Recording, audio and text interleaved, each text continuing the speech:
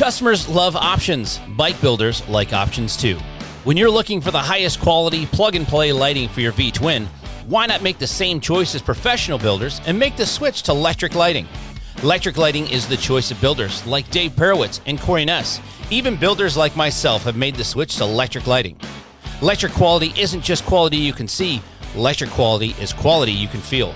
Did I mention that Electric Lighting was the first manufacturer to offer a lifetime warranty on all LED turn signals? Visit your local independent motorcycle shop or online at www.namscustomcycleproducts.com.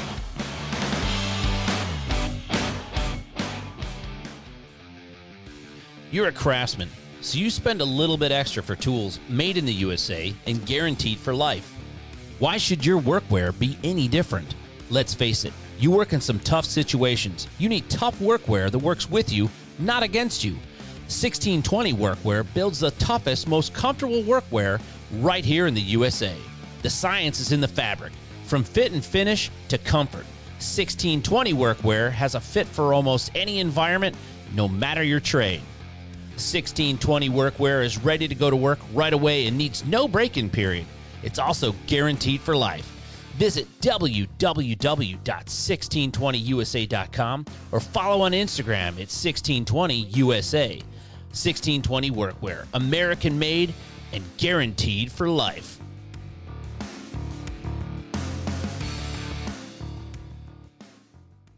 Hey there, Garage Build Podcast listeners. I want to talk to you today about a product that I use every single day, and you should too.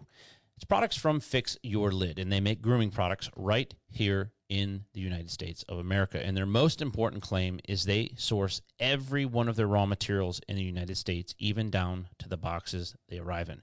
Basically, if it's made in another country, they will refuse it, even if that means spending significantly more money to do so.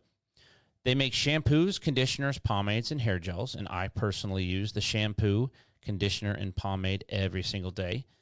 Most of their products are also available in a trial size, or if you want a smaller travel size, if you will. And you can buy these products at any Target store or online at target.com. You can follow them on Instagram at FixYourLid, and I recommend them. I use them, and I hope you will too. Welcome back to the Hell on Wheels Garage Build Podcast. I'm your host, Jason Hallman. In this episode, I sat down with Kyle Ray Rice. He is a custom motorcycle builder from the Bradenton, Sarasota area. He's a good kid. He's got a lot of enthusiasm here, as you will see in the podcast here. He has built two of the coolest bikes that I've seen in the longest time. I'm not just saying that. He's got his own style. He's not afraid to challenge himself or work outside of every other confine that we have in the motorcycle business. And I like the fact that he cut up an FXR, and he's going to talk about his new plans for that bike. That's his Bad Company bike that was at Mama Tried a couple years ago. Kyle was the winner of the Best in Show, the Rick Hallman Legacy Award, named in honor of my custom bike builder father that passed away back in September of 2018. Kyle won the Best in Show trophy, and as the winner of that, you have to agree to come back the next year, pick whoever is going to win the Best in Show trophy, and you have to be willing to make that trophy as well. And so I did that so that it would become an artist's award, and that the artists that win that award kind of create a community around it, so that no matter what happens to the show, long-term, short-term, that's a coveted award, kind of borrowing some of the essence of the Riddler Award for the Autorama in Detroit that's been around since the 50s. So make sure you visit our sponsors at namscustomcycleproducts.com and check out what they have going on with their new electric lighting line of products.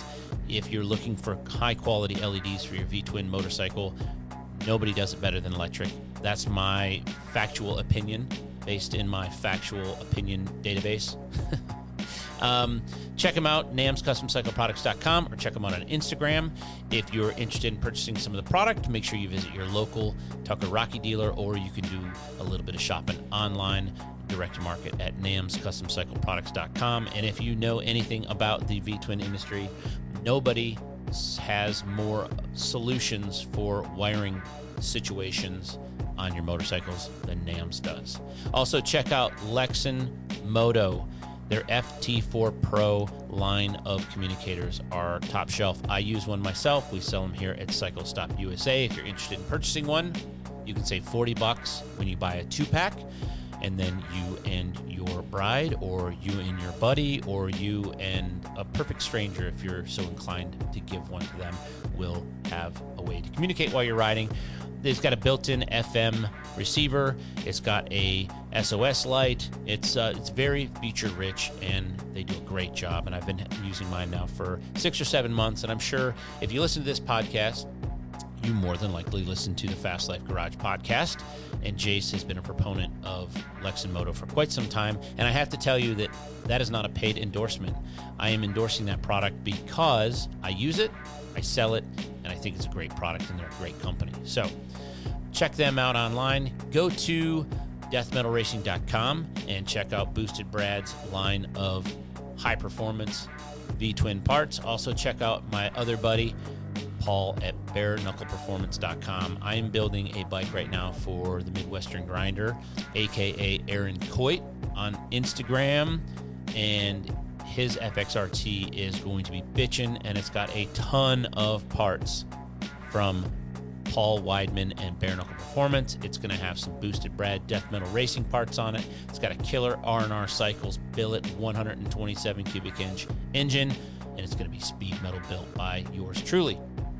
So, welcome back. Thank you for listening. We appreciate all your downloads. We appreciate all of your support. We appreciate all your help.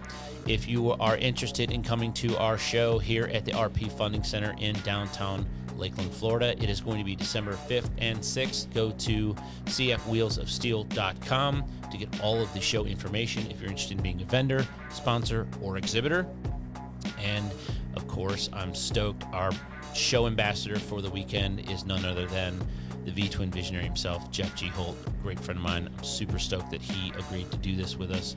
It means a ton to me because it helps a local nonprofit that's near and dear to my heart as a former educator. Not sure if everybody knew that, but I used to teach high school both in Mulberry, Florida, and in Wesley Chapel, Florida. And anytime we can help a nonprofit that provides free voluntary pre-kindergarten for every student in our community, they serve over 30,000 families at over 300 sites. We're super stoked about that. And without further ado, I give you the next episode of the Hell on Wheels Garageville podcast.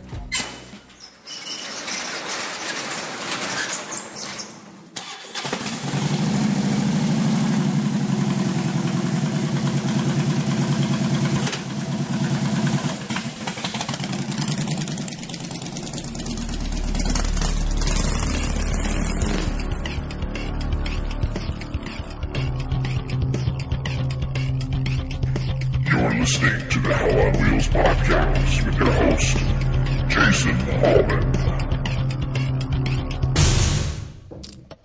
So I'm just gonna assume that since when we text back and forth all the time that your text messages are green, you still have an Android phone, right?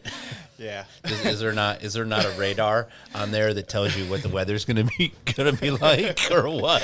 It was actually pretty bad. I missed the turn. Pull this like kind of almost right, like about a fist away from your face. Okay.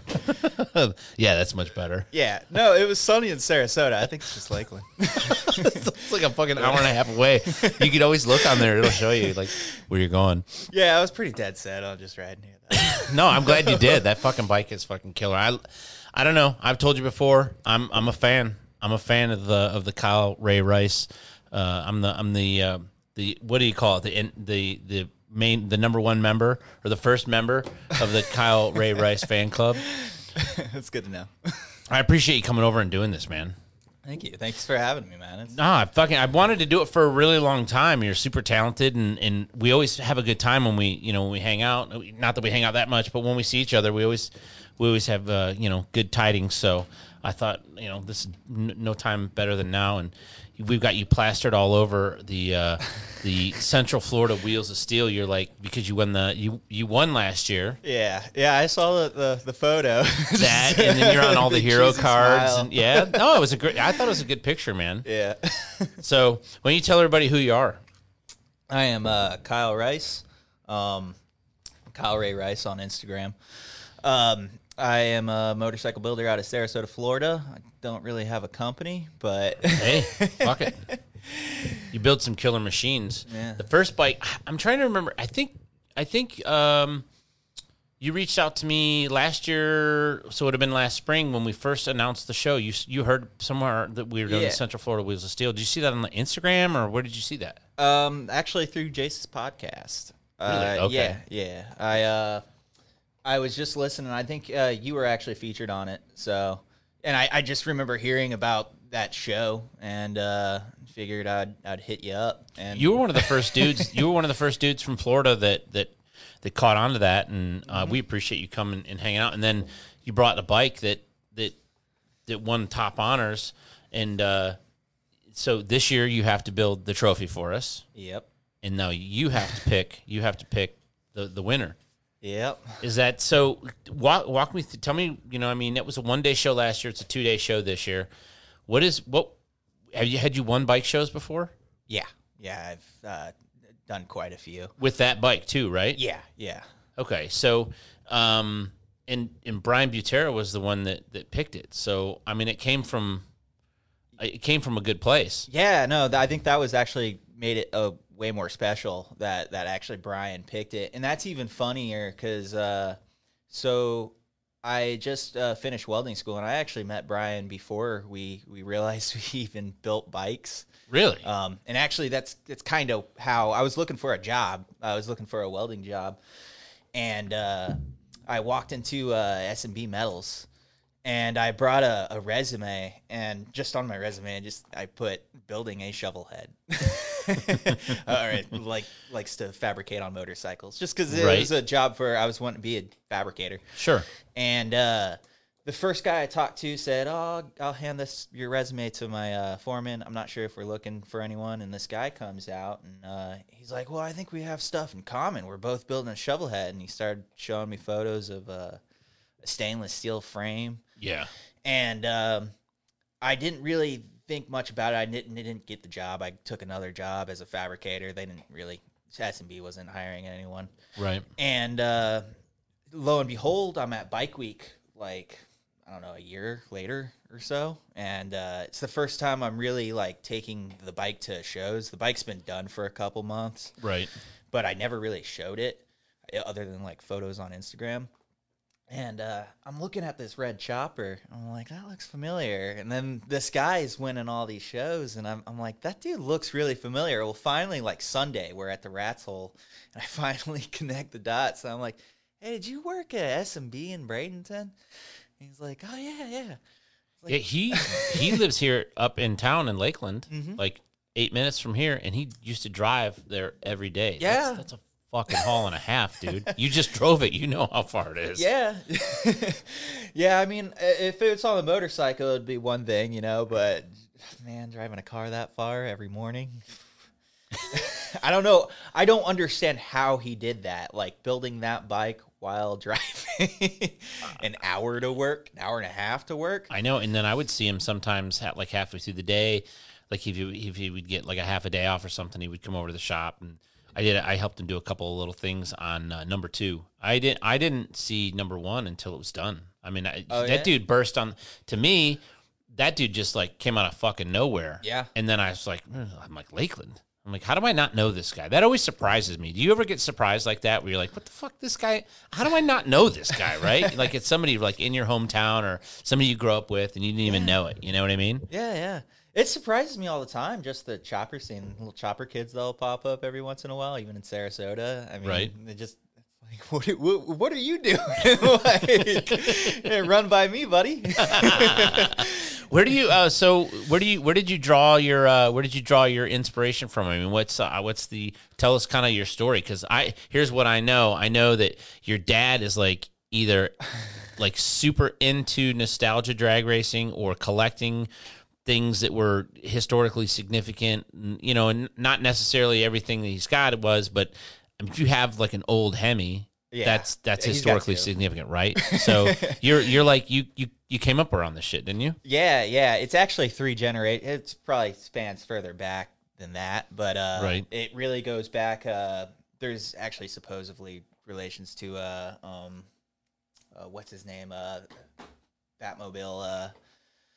Barris? Yeah, George Barris. Okay. Yeah. Supposedly he's my mom's distant side, relative. actually. But my grandfather used to build motorcycles. He actually, I kind of grew up with stories about him because he died like right after I was born. Right. So I kind of grew up with these stories of him taking in choppers. All the hippies, and they lived in Illinois, they'd come by and he would chop the necks off their choppers, rake them out, and then build these long front ends. And my dad always told me stories about all these sketchy choppers rolling out of this garage. And my grandfather would just make stuff out of.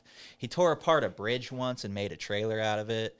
He was really into 4x4s, and this was when like 4x4s were just coming up. It's like the 70s era, probably. Yeah, Okay. yeah, exactly. He would just build these wild things. He took a Sportster and put a car tire on the back of it and extended the swing arm and did all this crazy stuff and basically made it like a hill climb.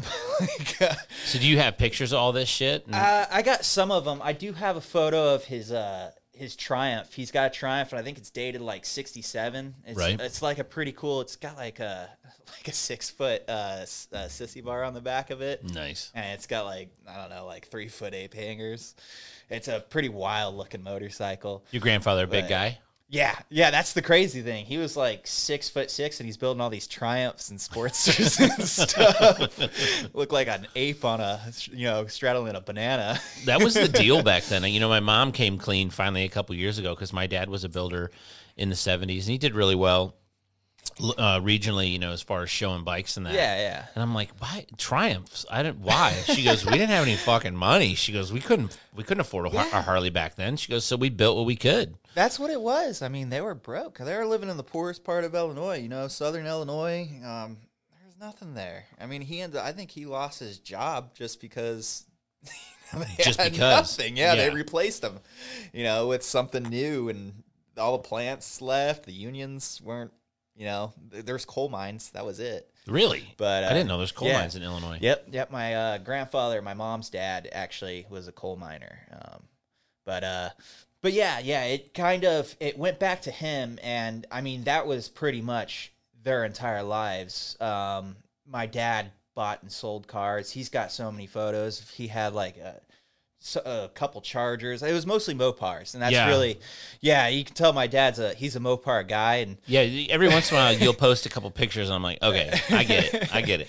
And Mopars, guys that are Mopar guys are that's an interesting breed. Yeah. they don't look at any. They're laser focused. oh yeah, They look at VIN numbers and whether this has got that and that's got this. Yeah. They're kind of like FXR nerds. Oh yeah, for sure. They're awful people. Not gonna lie. Some FXR guys are too. Yeah, it's pretty bad because I'm almost the exact opposite of my father. I'm like the anti-purist. They all think I'm like this horrible person that's cutting up stuff. I'll cut something up just to cut it. Right. But so my grandfather, he was kind of like that. He liked chopping stuff up. He liked changing things. He was like the only guy in Illinois that had an arc welder at the time. And Is that me or you? It's me. It's very rude of me. I'm sorry. oh, no worries. That should not ever happen. I'm sorry about that. We'll have to take that out of there. Go all ahead. good. So your grandfather was the only But- arc welder around? Yeah. He was like the only guy with an arc welder, and he was really good at oxyacetylene welding, gas welding. Right. That's an art form. Yeah. It's very similar to TIG welding. Guys who can gas weld, just because the motion's the same. Yeah, I you're did it feeding one filler rods. time and actually pulled it off. My dad Yeah. taught me how to do it. Yeah. One of those things one of those rare moments because we started our company so late in the game for my dad was in his early 50s when we started doing this professionally. And so that was the first opportunity that he and I had to kind of collaborate on things. He taught me how to do that. That was pretty fucking cool with a rod, that's the cool. brazing rod or whatever Yeah. and flame. And it was just cool. Yeah, that's actually, if you're doing sheet aluminum, that's the way to go. Right. Like, that's actually, I've been told, I don't know the validity to this, but top fuel drag cars, the oil pans, they gas weld them because the vibrations are so rough. They don't Right. want to TIG weld them and for it to Get harden. brittle. Yeah. Yeah, or they might anneal them too, but I know gas welding, like in general, is a softer, like especially for sheet aluminum. It's actually superior for that. I mean, but That must be why Jesse did it on when all those old aluminum fuel tanks that he did. you know, that's actually one of the things that got me, like, convinced me to go to welding school. Was I was watching a show or something, and it was because I knew my grandfather. He like did all this, you know, welding and stuff, and I watched a video, and it was Jesse James, like gas welding a gas tank. And he Yeah, had, that's like, Motorcycle these Ray-Ban Mania 1. sunglasses. Yep. Yeah. I thought that was cool. I was like, well, you know, I'll figure out how to make a gas tank. I just got to learn how to do that. But anyways, back to that. So it definitely skipped a generation because when I was brought up, my dad, cars and motorcycles were always a thing, and it was really just cars mostly. We rode dirt bikes. He got us into dirt bikes. My first dirt bike was a PW50. Right. You know, it had training wheels. Sure. And it was like a weed whacker motor. It didn't. Yeah. it was. And then you know, we always had dirt bikes and stuff. But my dad, he was always into. At the time, he was actually building it was a 1970 Challenger for my mom. It was an RT clone. Wow. Small block, big block? Small block. Okay. Yeah, it was just Sure. yeah, it was Street cheap. car. It was actually a pretty car. I've got photos of that one. Shit. I mean, those cars are worth buku bucks right now. Try to Yeah. find one of those for under 30 grand. Oh, he Good sold luck. it for like 10 grand like 10 years ago. Yeah, right before they went through the roof, right? Yeah. That's the other thing about Mopar guys. That's why it's such an easy thing to compare Mopar guys to FXR guys is because yeah. I look at Mopars and they have some of the coolest cars. They have some of the ugliest cars. Yeah. They have some of the most high-powered cars. But You're talking 73 and down Mopars. well, yeah. So the first pass I ever made in a drag car on a drag strip was in a 1969 Roadrunner with a big block. Which It is was actually was my first car. Well, A 69 technically, Roadrunner? I never drove it. It was a rusted shell and never finished it. I just think that is such a great-looking car. Yeah. I think yeah. that is a yeah. fantastic-looking automobile. 65 Barracuda, not so much. No. Early darts, not so much. But I will say, in my opinion, the coolest Barracudas were A-body Cudas 67 through 69. Because you don't see as many of those as the 70. You and don't, up. but it's one of my least I favorites. just don't like E-bodies, man. They're I just see. I something about love a 74 Cudas like the last year. Yeah. And I knew a dude. I don't know. Maybe this is just me being. What is that? You know, where you're kind of probably. I'm probably making it cooler than what it was. Yeah. But I worked at Dairy Queen, and there was this dude who was a few years older than me. He had a 74 Cuda. And it was like this mint green, and you could see where his dad had helped him paint it, but it was rusty. And you know, Mopars are rusty. Yeah. And it was just jacked up, and this dude had like long hair and a hot girlfriend. He would come through the drive-thru and get them Sundays. I'm thinking, man, I want a fucking Cuda someday. That dude's badass. You know, driving around listening to Motley Crue in a Cuda. You know what I mean? Yeah, my my uncle has a 71, which was my dream car at the time. It's just I've seen so many of them being like around Mopars. My dad dragging me to Don Garlett's show every year when I was a Right. kid. There's so many E-body Cudas that it's just like it's kind of like a Camaro or a Mustang, you know? Where Yeah. it's Well, just like, I mean, that's a very good comparison. it's a Me Too car. Oh, it's a street glide. You have a street glide? Oh yeah, me too. What color? Black? Yeah, it's the black one out in the parking lot. Yeah, exactly. Well, that was the cool thing about Mopars, though, is they had crazy colors. Yeah, they though. had plum crazy There purple, wasn't the as many green. of them, you know? Like, it wasn't like a Ford where there was like a... And I know you're a Ford guy, so... Hey, dude, I just bought my first Dodge ever. Oh, yeah? I just bought a brand new Ram pickup truck. Oh, shit. Yeah. What year? 2019. Oh, shit. Okay. Yeah. Well, how big's the... Hemi? It's got a or- Hemi. Oh yeah. Oh, yeah? And I will tell you this, dude. Hands down. Me being a Ford guy, like through and through, Yeah. I just couldn't do it. The new Ford. I can't buy an aluminum pickup truck. Yeah. It's not going to Plus, happen. And I do wanted they even to offer the V8s anymore on those? I don't or- know. And that's the other thing is I'm like, look, Yeah. I've had enough of overhead cam motors. Yeah. I want a push rod engine. And dude, this thing's got more fucking balls. Yeah. I'm like overly impressed. You need to see the my dad's building a 1971 D100 and he's already got the motor in it, but it's a 2016 5.7 Hemi in it. he's basically putting the whole entire wiring harness in it. Well, that's what I've decided. Is like I want to get an old hot rod and I want to fix it up, and I still may. But I'm like, you know what? When I want to go drag racing again, I'm gonna go buy a 2010 fucking Hemi Challenger, and I'm gonna take it to the drag strip, and I'm gonna take the passenger seat out of it, and take the back seats out of it, and take the fucking the spare tire out of it. I'm gonna put skinnies in the front, drag radials in the back, and I bet you the car will go 1190s. Yeah, I bet you it'll go 1190. If it's got anywhere near the balls this truck does, I'm like, this thing's actually got a lot of balls. Yeah. So getting back on track, I'm impressed with it, and I'm sold on it as far as power wise, right? So I've come full circle. Yeah. But you know what I mean? That was my rule with my daughters is, listen, you can bring any boy home you want. Do not bring home a boy that drives a Dodge. That was literally a real rule in my family. Yeah. But since then I've put that away and I've buried that shit. Yeah. The cool thing about Dodge is they've always kind of been like, we could turn anything into a muscle car, especially lately, you know? Yeah. I mean, they led that, no pun intended, they led the charge with that, with the Charger. But I'm not going to lie, I've always had Chevy trucks, so I don't like breaking down. Dude, I love Chevys. I love them all. I mean, honestly, like if you go back to the muscle car era, there's just from 68, for me, like 68 to 72, you could get some really cool muscle cars. Whether you get an AMC or you can get something kinky like that. Like an AMC Rebel, a 69 AMC Rebel is the shit. I love those cars. I'm real into the AMXs. Yeah. Javelin. Yep. I just think they're so odd. Plus, they're technically still like Mopar, so I'm not like disowned by my father. They're kind of back then they weren't though. Yeah, well, yeah, but now they are. Yeah, now that's all that matters. Yeah, they have definitely been kind of pulled into the mix. Yeah, I've been kind of telling them like I'm kind of becoming a Pontiac guy just because. Really? Yeah, man. What Pontiac? I see. Pretty much any of them. I really like the Trans Am, man. I mean, like a Smokey and the Bandit deal. Yeah, it's kind of gotten played out a little bit. But like a good Firebird or something. I like the 70 and up body 76, 76 Formula Firebird is a good looking car. Yes, and this is me being nostalgic. When we street raced, there was a dude in the next town over from us.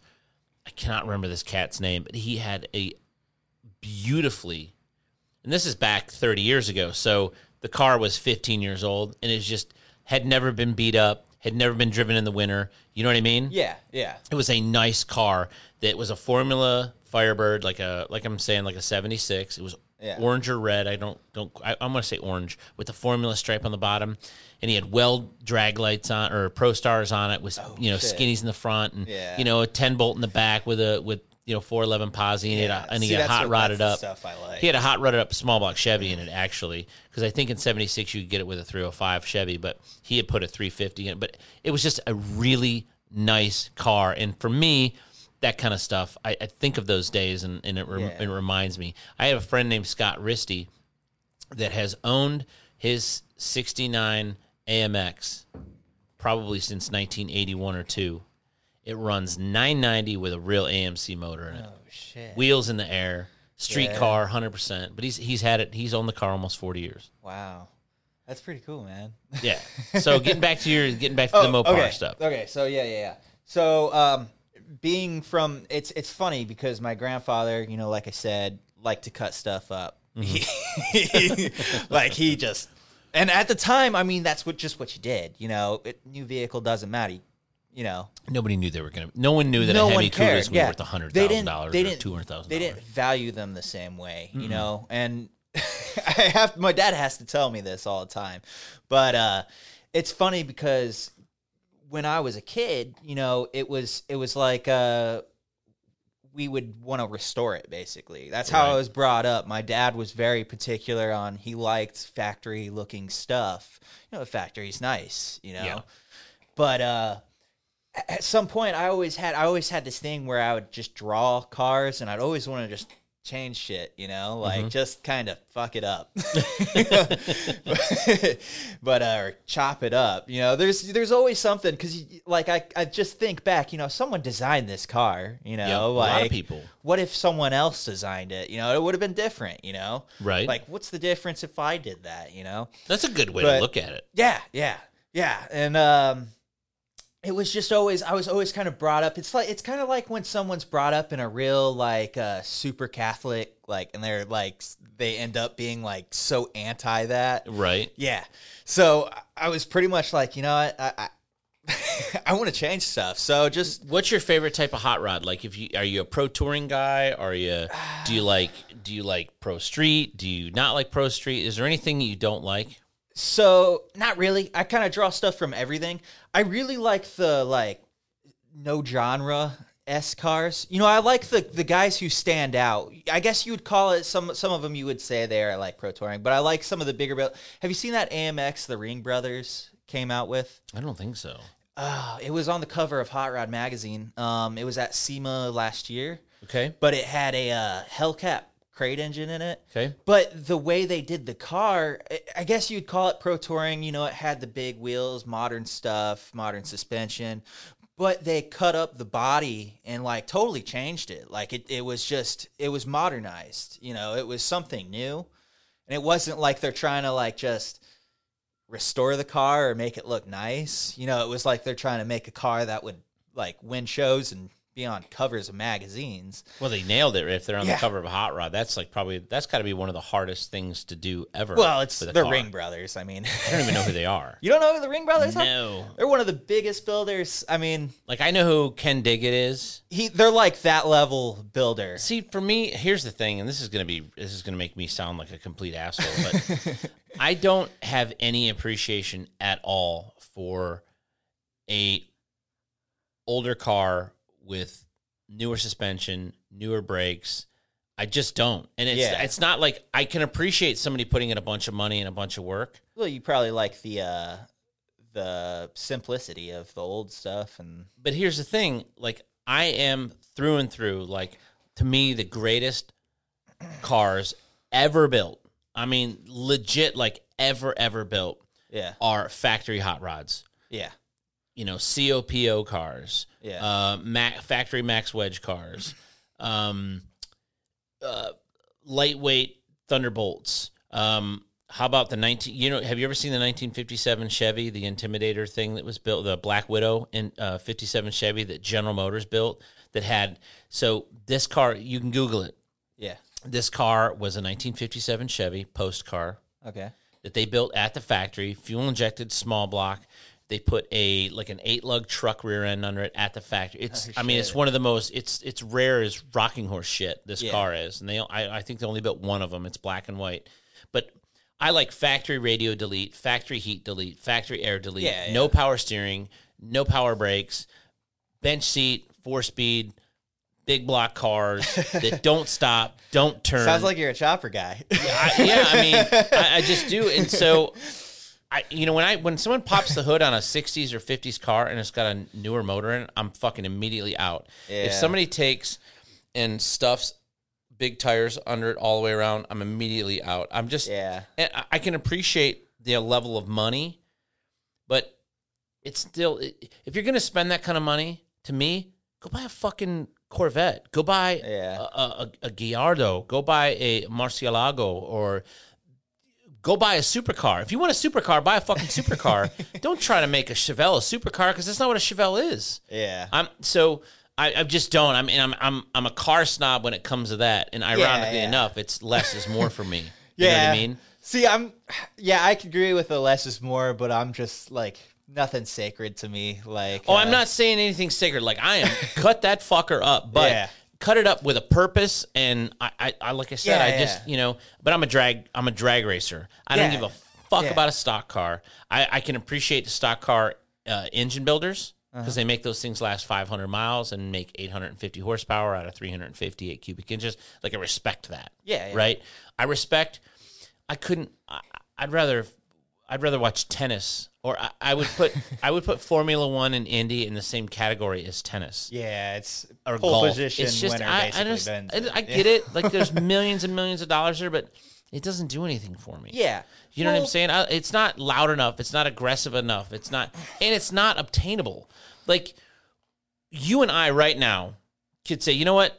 We're going to go on Craigslist or on Facebook and we're going to find some fucking kinky ass car from the 70s that's ugly that no one wants. Like a 71 or 72 Ford Galaxy 500, right? Yeah. Car weighs 4,000 pounds. Yeah. It's ugly as fuck. It's a square box with not one redeeming quality other than it comes with a 9-inch from the factory and a full frame.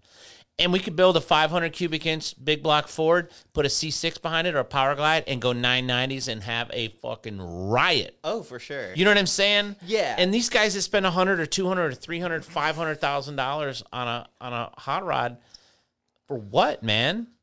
Well, yeah, I can see your point. See, I'm a fan of craftsmanship when it comes I am to too.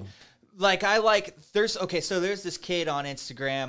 His name is Riley Stair. Okay. I don't know if you've ever heard of him. Never. He's probably younger than me. Like he's legitimately like he looks like a small child.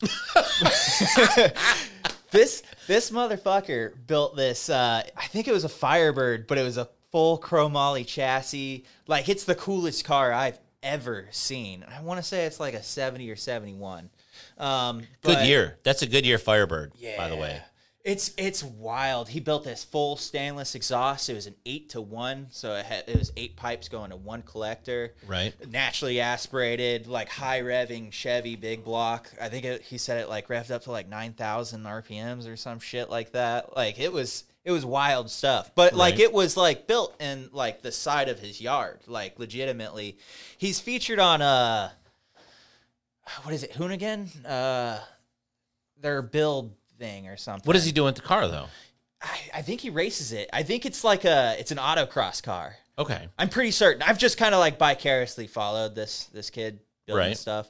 But like that's the stuff I'm into, where it's like I really like autocross style cars. I like the race cars. Okay, I'll give you that one. Yeah. I'll give you that one. I don't like some fucking 65. Here's my thing, and this is mean. This is me being a fucking complete prick.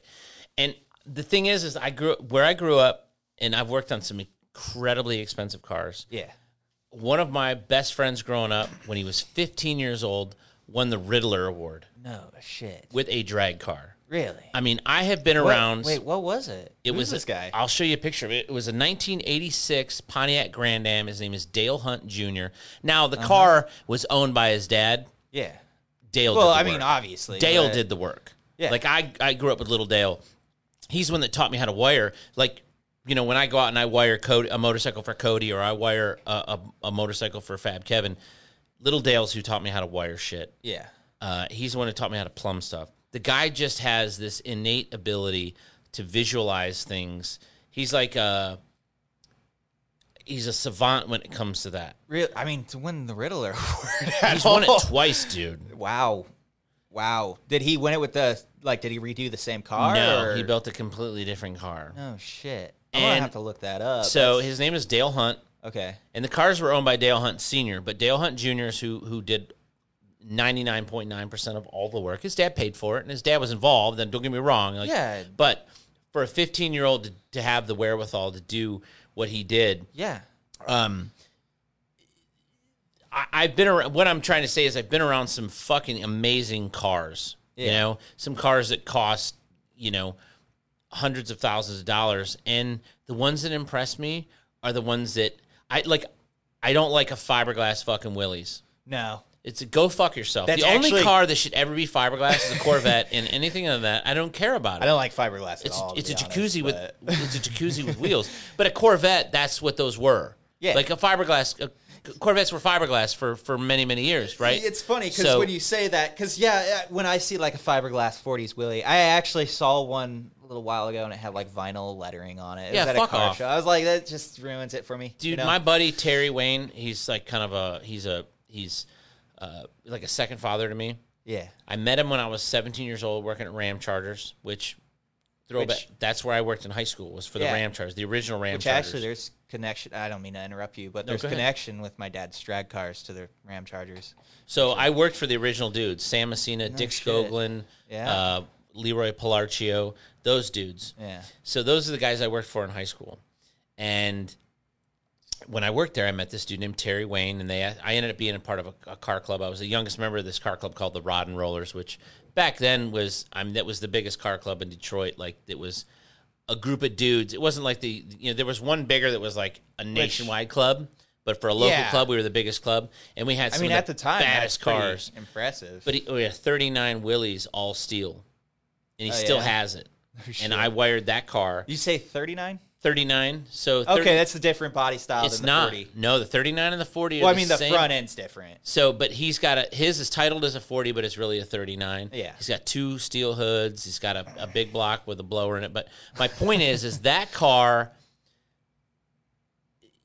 somebody got laid in that car at least once. Somebody carried groceries home in that car. Someone probably got laid in that car in 1945. That's what I'm saying, dude. World War II Some dude had his dad's car and finger banged his girlfriend for the first time in 1942 in that car. That car's got history. Yeah. There's a fucking story behind it. When you show me these cars that have no soul, is the only way I know how to describe it. Yeah. Some of these cars they're soulless. Yeah. And if you're talking about something that's like that, I can't fuck with you when it comes to that with cars. I just can't. I want a car that's got like some history, right? So if this kid that built this car next to his house, if he took the 72 body off of you know what I mean? Yeah. That car's got history. Somebody ordered that car from the factory or went down to the dealership and negotiated a deal and spilt this milkshake in it, and the kids were shitting in the backseat, pissing in the backseat, whatever. You know what I'm saying? Like, there's some something really happened there. But when you take a car that you complete, that has when you're trying to fake it, somebody builds a car from scratch, like from jump, that's great. But when you're faking, I think you're faking it with a fiberglass Willys or 32 Ford with a fiberglass body. You know what I mean? You could probably do it right somehow. But that's the cool thing about building. Like, I think the coolest thing is like when you take something that is old and then you change it like on top of that. Like, if you take something that's kind of rare, like what I did with those wheels, they're Morris. They're Harley Morris wheels, but I welded them up. And there's something about that. There's almost something artistic about it because you will piss off some people, and I like something about that kind of. I do like to upset people for doing something that I want to do that doesn't hurt anyone. That bike over there, I talk about it all the time. I probably mentioned every podcast. Warren's El Rey bike. Dude, that is a real panhead frame that he cut up. You know what I mean? Like, I love that. Yeah. I love that he took the sidecar loops and put fucking forward controls on it. I love that shit. Exactly. That's the cool thing about, and like, I feel like someone if they do it right, they could probably take a fiberglass body, but they'd have to do other stuff. The craftsmanship would have to be up there with it. There'd have to be something else. You can't just like build and then claim it to be a 1940s. That's like when people build the AC Cobra kit cars. Yeah. I'm out. Yeah. I mean, you might as well take a Fiero and put a Ferrari kit on it. Exactly. That's the same thing to me. Yeah. And I'm not trying to be mean, but you talk to a guy like Warren Lane, and you go to Warren Lane's shop, and you sit down with Warren Lane for a minute and listen to him give you a clinic, because that's what he does, and he doesn't even realize it. He'll give you a clinic on knuckleheads or give you a clinic on panheads. And then you look at what's in his building, and you realize this dude has more reverence and more respect for engineers, builders, mechanics, machinists, craftsmen than anybody I've ever met in my entire fucking life. And that guy will never tell you how great he is. Yeah. To me, he's the greatest of all time. And I say that I say it all the time, but there is nobody like that that I feel can do what he does at the level he does it as often as he does it and as good as, you know what I mean? Like, he hits all the cylinders. Yeah. And there's great builders. My heroes are hanging in this room. His brother Billy is another hero of mine. That's who I grew up with. I mean, by the time Biker Build Off came out, I was young. Were you in high school when the Biker Build Off came out? No, I graduated 2011. Jesus Christ. Are you old enough to drink that beer? Yeah. Sure. Yeah, that's what. Yeah, no, don't worry about I'm it. Yeah, in my exactly. mid-20s. Yeah. I'm not that young. Everyone always thinks I just look young. Everyone always thinks I'm Hey, like that's a a good child thing, or dude. something. Don't Yeah. ever discredit looking like a young man. The problem is, like, sometimes people won't like take you totally seriously. Good, Like, fuck 'em. Yeah, but like, I get it, Dude, you know, walk it's- somebody over to your bike, and if they don't take you seriously, Well, they're that's- see- either blind or they're ignorant. See, that's okay. So I was in Milwaukee, and Mama Tried. So I had my This year? last year, Last year. This year they. I Canceled. know they canceled, but I knew But- we were hanging out in Daytona, and I'm trying to remember if I couldn't make it. Okay. I was going to make the Daytona. I couldn't afford it, and I didn't get invited anyway. So Which is weird. No, I didn't try. I'm pretty certain you okay. have to submit a bike to try to get invited. Oh, I to that. gotcha. Like they're Okay. not gonna try to scope out unless you're someone serious. Not me at least. But so I was there, and I had the bike there, and there's this older guy looking at my bike, and I kind of walked up to him. I was just want to talk to him about it, and so I'm talking to him, just talking about what's on it and what I did, and the conversation kind of turns, and I'm like, well, because he's asking me about my pipes and like, does it overheat? And I was like, I don't know. It doesn't have a heat temperature gauge, and there's an oil pressure gauge hanging off my rocker box, my Right. rear rocker box. this is on the Bad Company bike. Yeah. So he goes, well, what's this? This isn't your bike, is it? And like, I was like, that's an oil pressure gauge. He thought it was an oil temp gauge. And just, I don't know. There's just something about it. Like, there's always this little bit, because when I built that bike, I was like 23 or so. So there was always this thing where the moment someone like saw that I built this, they would either like, I don't know, like they would kind of question, like they'd either try to find stuff that's wrong with. There's a lot of shit wrong with it. It looks like it was painted by a 23-year-old. Like if you really look at it, like my fence striping wasn't exactly the greatest at the time. Here's the thing, though. You know? Let me just stop you for a second. Yeah. So, people for a lot of years, and I have really struggled with this. Yeah.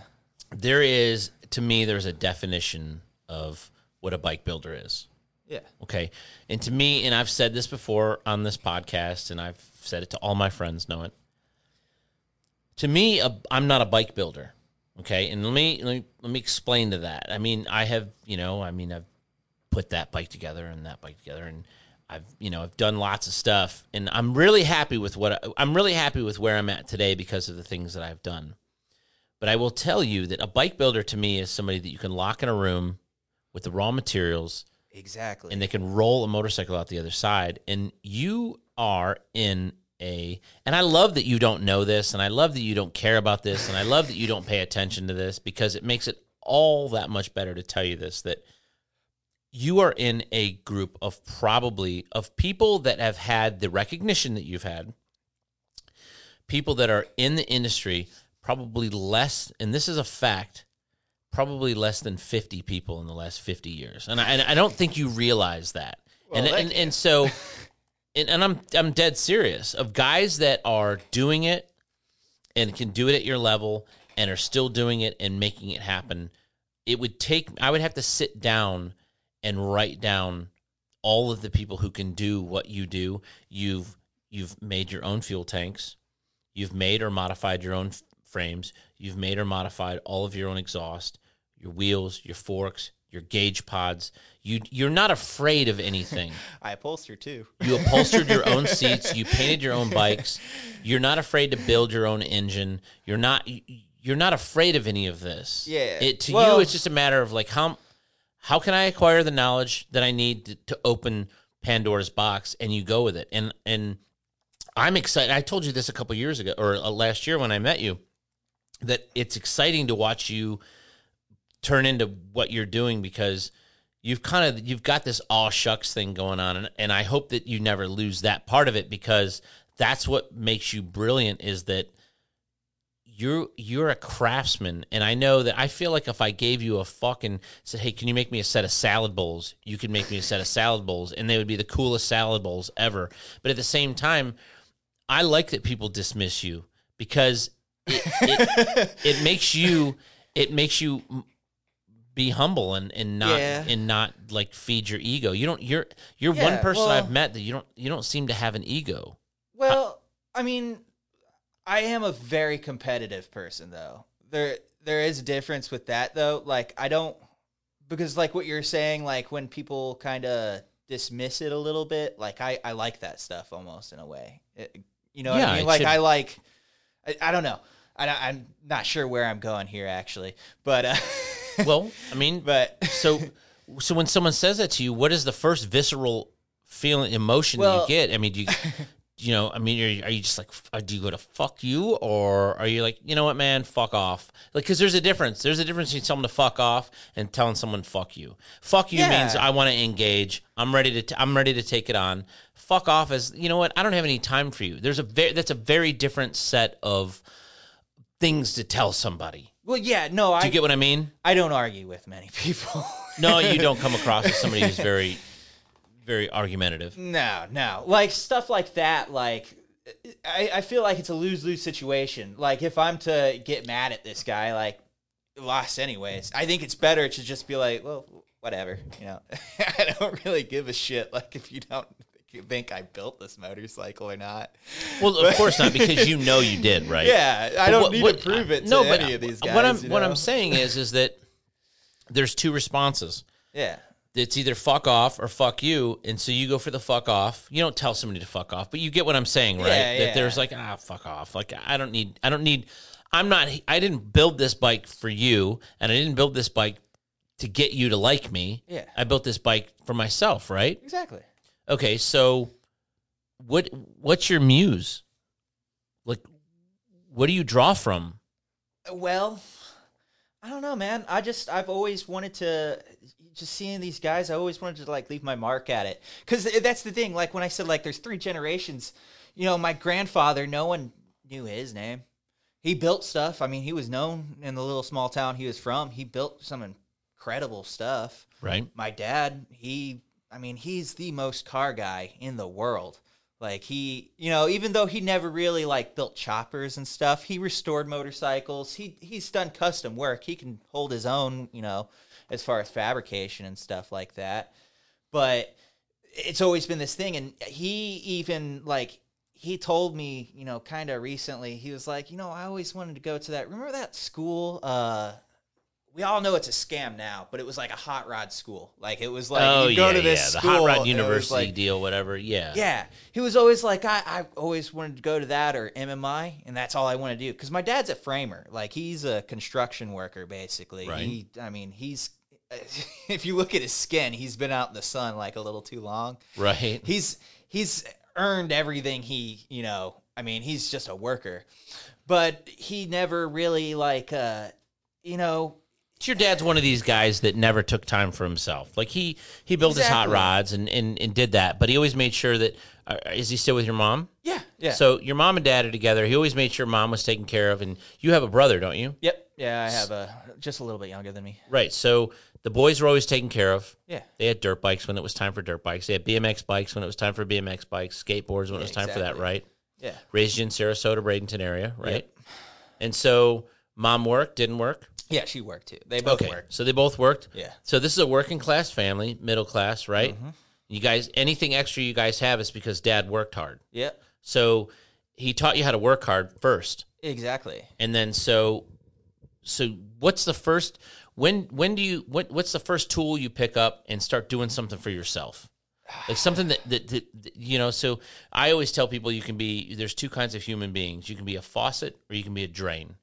Right. So when you start filling your bucket, what is the first thing you do for yourself? Your first skill you see.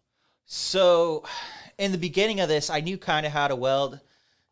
I kind of just working metal. That's really what I figured out, and I always just from seeing everything, I was like, I need to learn how to weld.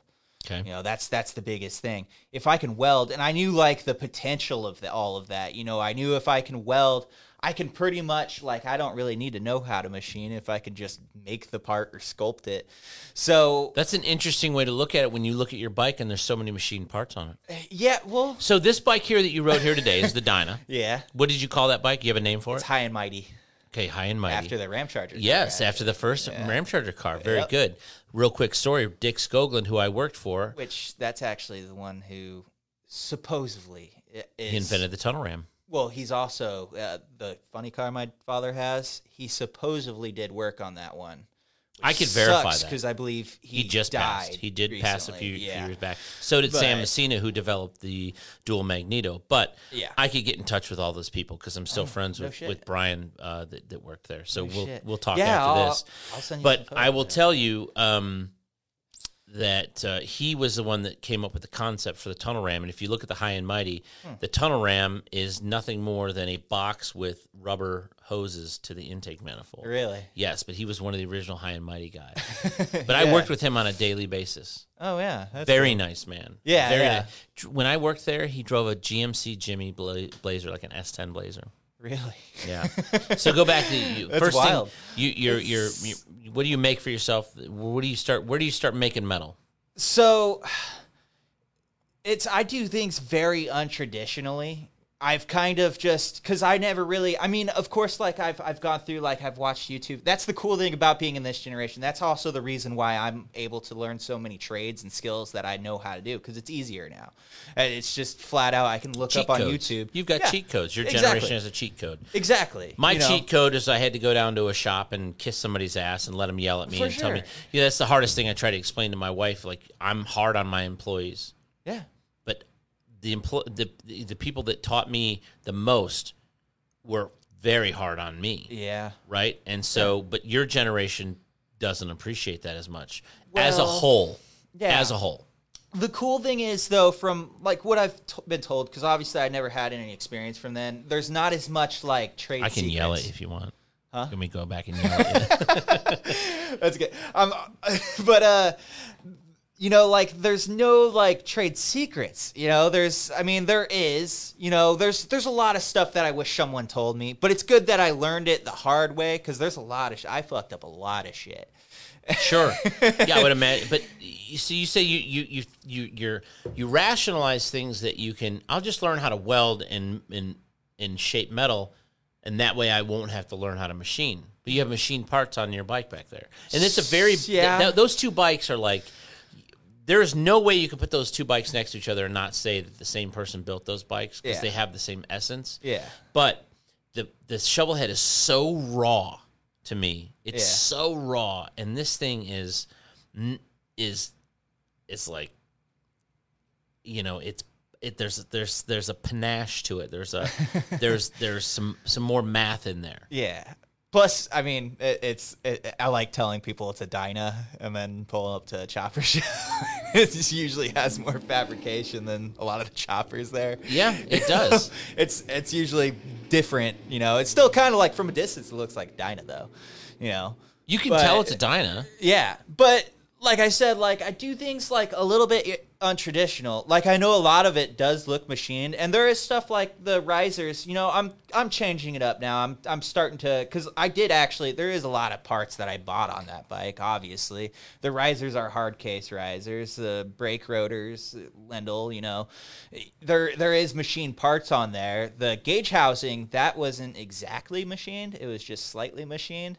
A lot of the stuff looks like it's machined, but it was more me faking it to get there. It was a lot of me sculpting aluminum, and you know, just, you know, kind of finding cheap ways to do that, cheaper ways without having the skills of machining. I do know how to machine a little bit though. Like I can turn things down on a lathe, sort of. You know, I You make your own wheel spacers. yeah, like I'm not a machinist whatsoever. I don't drill have- holes on a mill. I you don't know? have the patience, the bandwidth, or the. I cannot. I Yeah. absolutely cannot do it. It's something I'm wanting to get into, and something like what I'm going to do, because I'm redoing that shovel head, and what I'm going to do is all the machine parts, I'm actually going to smooth all of it out and make it look like it was cast. Basically make it like it was like the hard case risers, I'm going to make it look like they're cast in like the 70s, Right. you know, and just polish them up, you know, just round all the hard edges off all the stuff, you know, the brake rotors and the rotors, the, you know, the pieces of the carriers in them, and just kind of round all that stuff, file it down, and just make it all look like it was handmade.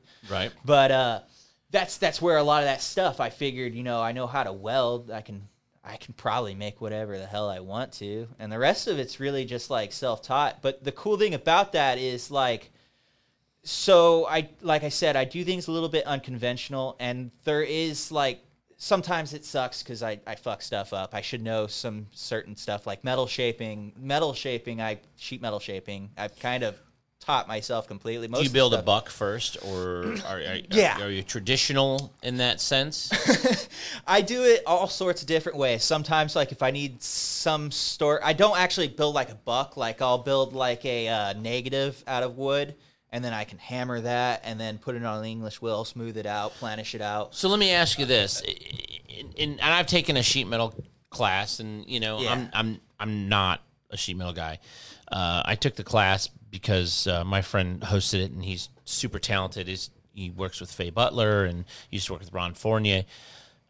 There's no wrong way to do it if what your end game is, right? Yeah. So it's as long as you get to where you're trying to go, you're good. That's all art. I mean, that's everything. Like even painting and stuff. I mean, obviously, as long as it chemically adheres with painting, but like you can do stuff like it doesn't have to be. And that's the thing that I'm like saying. Like it's almost sometimes a good thing to be away from all these people, because then you get pigeonholed into one way of doing it. What do you mean? Like because you're in Sarasota, or because you're in Florida, or because you just don't work with anybody? You see it. It's like if someone like the way a teacher teaches something, they're teaching it the way they know it, Right. And sometimes that can kind of almost like leave you to thinking that's the only way of doing that. You're kind of tunnel visioned into that. Same thing like with styles and stuff. Like you see like a motorcycle style, it's super popular in one area. All their bikes look the same, but they're only going to build it that way because that's just what they imagine as what is. Well, I think those people are in an echo chamber.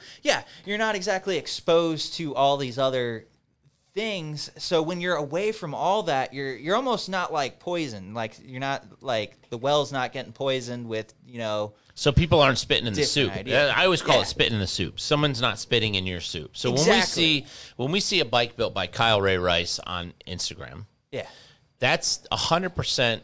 What you do. Yeah. Are you drawing that before you do it? Yep.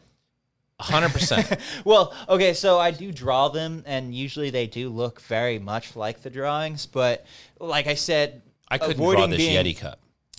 Like I literally couldn't draw this, and it would be sitting right here. Yeah. Well, I mean, the thing about like drawing, it's the same thing. Like a lot of like I've seen a lot of builders. Like there's always the famous Chip Foose, quote, which I do like this. It costs the same to build an ugly car as it does a good-looking car. Might as well draw it before and see what it's going to look like. Yeah, but that motherfucker can draw to scale. You know that, right? Yeah. He's one of the few human beings on the planet that just innately draw. I mean, I'm not saying he didn't. He's done a lot of reps. He didn't not hone his skills. Yeah. But he has the natural ability that I don't fucking have. Yeah. It's like singing. I can repeat the lyrics of a song. Yeah. But I can't fucking sing. Exactly. I'm a horrible singer. You know what I mean? Yeah. But what I mean, like, sometimes when you draw stuff, though, you could be pigeonholing yourself. Like, if you have this drawing of this motorcycle, and, like, of course, if it's to scale, you can build it like that. But also, if you only have it in one dimension, you're not looking at, like, the whole picture there. It could be ugly from the top no matter what you do, but it might have a pretty cool looking side profile. So you drawing these by hand, or you drawing these in CAD? Yeah. I draw them by hand. They're on my Instagram actually. I know the last one. I've seen those, but I'm saying, do you go back and draw them in CAD? I mean, you're you're one of these kids, where you have all these things. You made a mention earlier, like it's easier because you have YouTube, right? Yeah, it's easier because anyone can download a CAD CAM program, and it makes sense to you. It's like talking in another language. See, here's the thing, actually. Like that, like I said, that can pigeonhole you. Even if you're drawing it in, like, scale. Like, if I drew it on CAD, I would be dead set on it. But, like, when you draw something on paper and you're you're kind of just throwing, whatever scale you want at it. That changes things. Like that Dyna. The Dyna's got a 21-inch front wheel on it. It wasn't supposed to have a 21 front wheel. It was supposed to have a 19 like everyone else's Dyna. But the way I drew it, I was like, that shit would look cool with a big front wheel, And it does. It's kind of a Florida thing, too. Well, Cody won't put a 19 on anything. Hell yeah. I wish this shovel head that I'm redoing, I could put the 21 front wheel on it, but obviously I'm kind of stuck to what I have with the Morris. Yeah, it's a 19-inch front wheel. What's your biggest limiting factor when you sit down to build a new? I mean, obviously, okay, so how long ago did you build the shovel? It's been quite a few years, probably 3 or 4. Okay, I think so 2017 was when I finished it. Okay, that's not quite a few years. That's only a couple years ago. I mean, that's 4 years. That was 3 years. It's 3 years ago, right? Yeah, so that was when I finished it. But you've built 2 amazing motorcycles. Yeah. In a 3-year period. Yeah, pretty much. Okay, that's pretty high stakes. Do you understand that that's high stakes, or is that's just Kyle Rice and that's just kind of how it rolls? Well, I don't know. I mean, it seems kind of slow when you look at like everyone else. But I was learning stuff. I was learning stuff. So who? Okay. So obviously you just let the cat out of the bag. You compare yourself to somebody. Who do you compare? Who do you look at? Who do you look to when you're going through Instagram? Who do you follow that you go like, God damn it, man! I wish I could do what he does. Oh, pretty much everyone. Oh, I mean, come on. I can look at I'm not trying to do the oh shucks thing, but like I said before, I'm very competitive. So like I feed off a lot of these guys. I like that. It's Christian, in a healthy way. Okay, I'm going to say a couple names, and I want you to tell Christian me. Newman. Well, hold on. I'm going to say a couple names, and I want you to tell me. You don't. And this isn't. All of these people are amazingly talented human beings. Yeah, but they're not your style guy. Okay. Okay. So Christian Newman. Yeah. See, like that, as far as engineering goes into that is something I aspire. That's down the road, though. Like I see the stuff. I'm still taking baby steps. Like my next thing, I'm going to take another shovel head, and I want to do some engineering to the motor, run like 2 front heads or 2 rear heads, some odd configuration. Just kind of step into it, take the motor apart, kind of look at what I can do. But yeah, that's like that to the fullest level. Yeah, Christian breaks my brain. Yeah, especially like that bike, the bike that he's building right now. It looks like it'll probably function better than any factory Harley from I would have to say that it's either going to be a complete home run or a there's going to be some critical failure that no one could have foreseen. But I don't think see him being able to fix that and re-engineer. No, he is what an I'm engineer. saying, I know that. So what I'm saying is that he puts so much thought into everything. Have you ever met him? No. When you meet him, you don't know that you're meeting him. Yeah. When you meet him, you think he rides up on a Sportster. I mean, I know what he looks like. Yeah. So I know when you're meeting him, you think you're meeting this kid that's just kind of like there to have a good time. You don't realize that you're meeting a genius. Oh, I mean, I've actually listened to a podcast with him. I know of him. Like he's a very smart individual. Yeah, I don't know that I'm ready to have somebody at that level. And I'd have to have him in the studio here where I could sit across from, because somebody like that can take you on a ride that you're not prepared for. Yeah. If you're not in a room where you can feel that energy, right? So somebody else I'm going to tell you, Rick Bray. Rick Bray? RKB. Yeah. I know, what he built the wheels for Brian Batera. He does those like Invader style wheels. Yep. Yeah. I'm familiar. He was actually on a TV show. What was it? Biker Live. Really? Did you ever watch that? I think I watched it when my buddy Pat was on it. Yeah, he was on that show with TPJ. Yeah, I'm a big fan of TPJ. You know what's cool about Brian? This is the coolest thing. I'm going to have Brian on here at some point in time. Yeah, you should. And he and I have a lot of mutual friends. Oh, yeah. I wouldn't know what Brian is like the Clark Kent Superman thing. I don't know what he looks like. And I think I can. You know what I mean? I mean, obviously I saw him on the show, but we have so many mutual friends. I mean, not, like Jeff Holt is a good buddy of mine, and he's friends with him. But my buddy Scott Murdoch that works at Baker left Baker to go help Brian do the Indian thing when Indian first came out. And he's somebody that's on my list of people that I want to sit across from, if that makes any sense, right? Yeah. Okay, so how about Hawk at Vintage Technologies? Yeah, he's... Okay, so I actually saw his bike at I didn't mean to say it like as I was like just I'm gonna not say, a fan. like, yeah. No. I'm a very big fan. That guy, like you can tell he is there all night long. So I saw Hades, The blue the bike? red one. The red one. Okay. Yeah, I think the blue one's a Zarius or something. Got And me, then bro. the red one, Blue one's the blue one, and the red one's the red one to me. the red one went to Moon Eyes. That one's a very, very special motorcycle.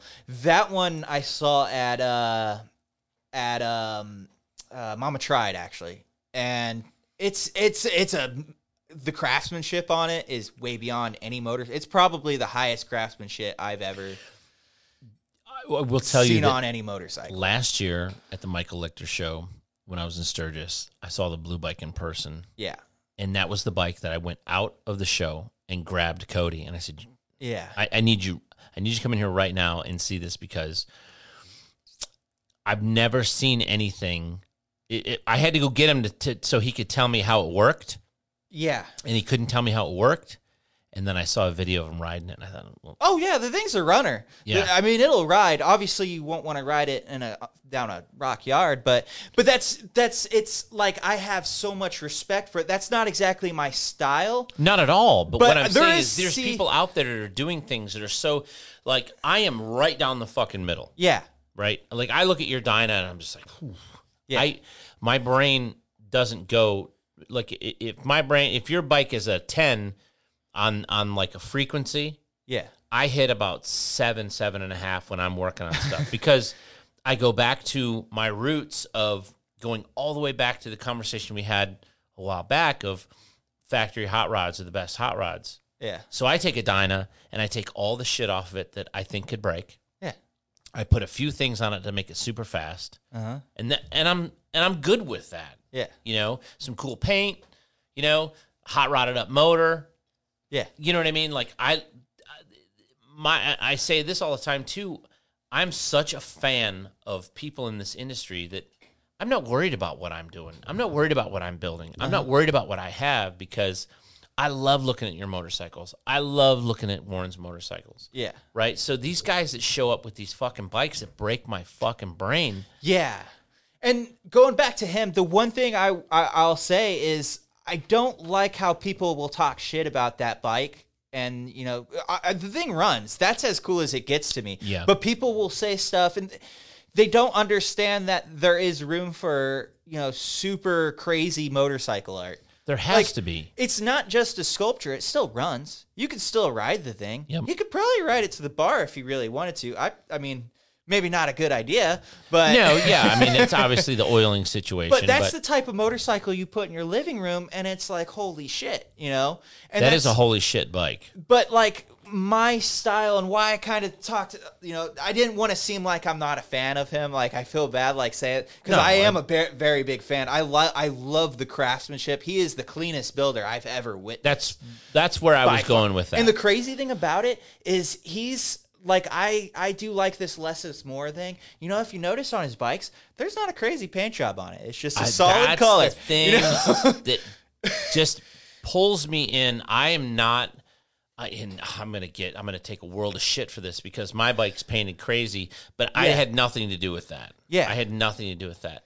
My bike in the back that's painted crazy, I did that as kind of a goof. Yeah. But if I build something, I have to do that. Yeah. I'm not a clever guy. You know what I mean? I Yeah. got love from that bike. When I took that bike to Long Beach and rode it at NLP before it was painted, everything was raw on it. That's where I got the love, because people could see that I made my own pipes, I made my own mids, I made all that shit, right? Yeah. But I don't think like guys like you, and I don't think Well- like guys like Hawk, and I don't think like guys like Christian. So the good thing is, though, is I'm a fan. Yeah. Like, I can't play a fucking guitar, It's- but I love Van Halen. You don't understand what I'm saying? Yeah. It's okay to be a fan of this thing and be in this industry and contribute in a way that you can contribute at a high level.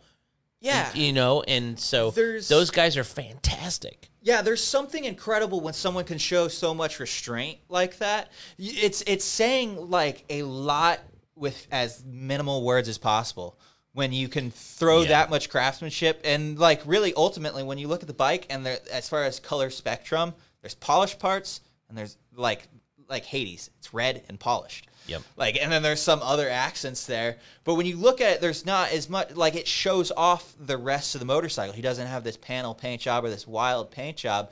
And it just shows that someone can fabricate that far and just paint it a solid color, and it'll draw you in more than any other motorcycle in that building, you know. But what I was wanting to get to is my biggest fan, like the builders that I really look up to is That's the next question I was going to ask you. It's so when I asked you who you follow on Instagram, yeah. Who's the guys that you're like, God damn it, you know?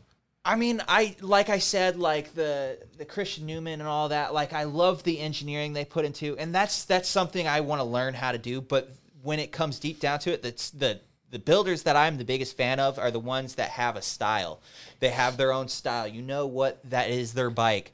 You know, like and I like the newer guys, like some of the newer builders who are really just throwing it out there. Like their bikes are different, they're genreless, and that's one of the big things. I don't like bikes that fit in a certain genre. I don't like when someone's like, this is a bobber.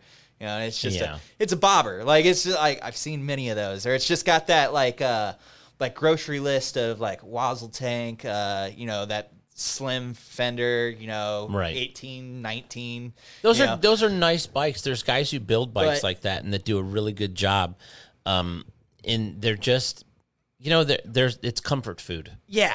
But I like the guys who are paving the way. Like they're doing the stuff that like, you know, the Arlen Nesses did in the 70s. I like the Oliver Jones from the cut rate. Yeah, the cut rate. Yes.